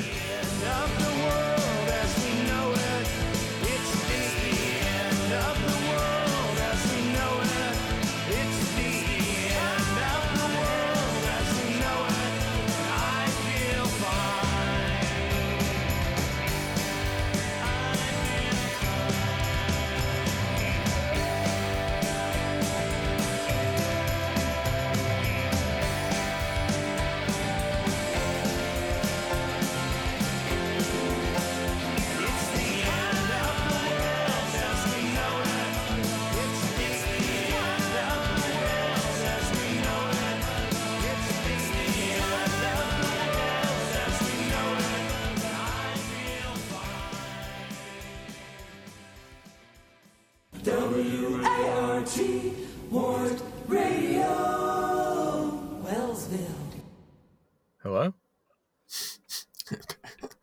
Yep. Chris? Yeah. Oh man. Can you hear me? Chris? Can you hear me? If you can hear us, don't close out no matter what happens. Okay. Close. Yeah. Can you not hear me? You can't hear me?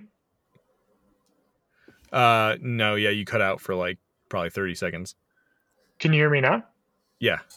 Oh, okay. Weird. Sorry. What were you saying? Nothing. Nothing Okay. at all. Okay.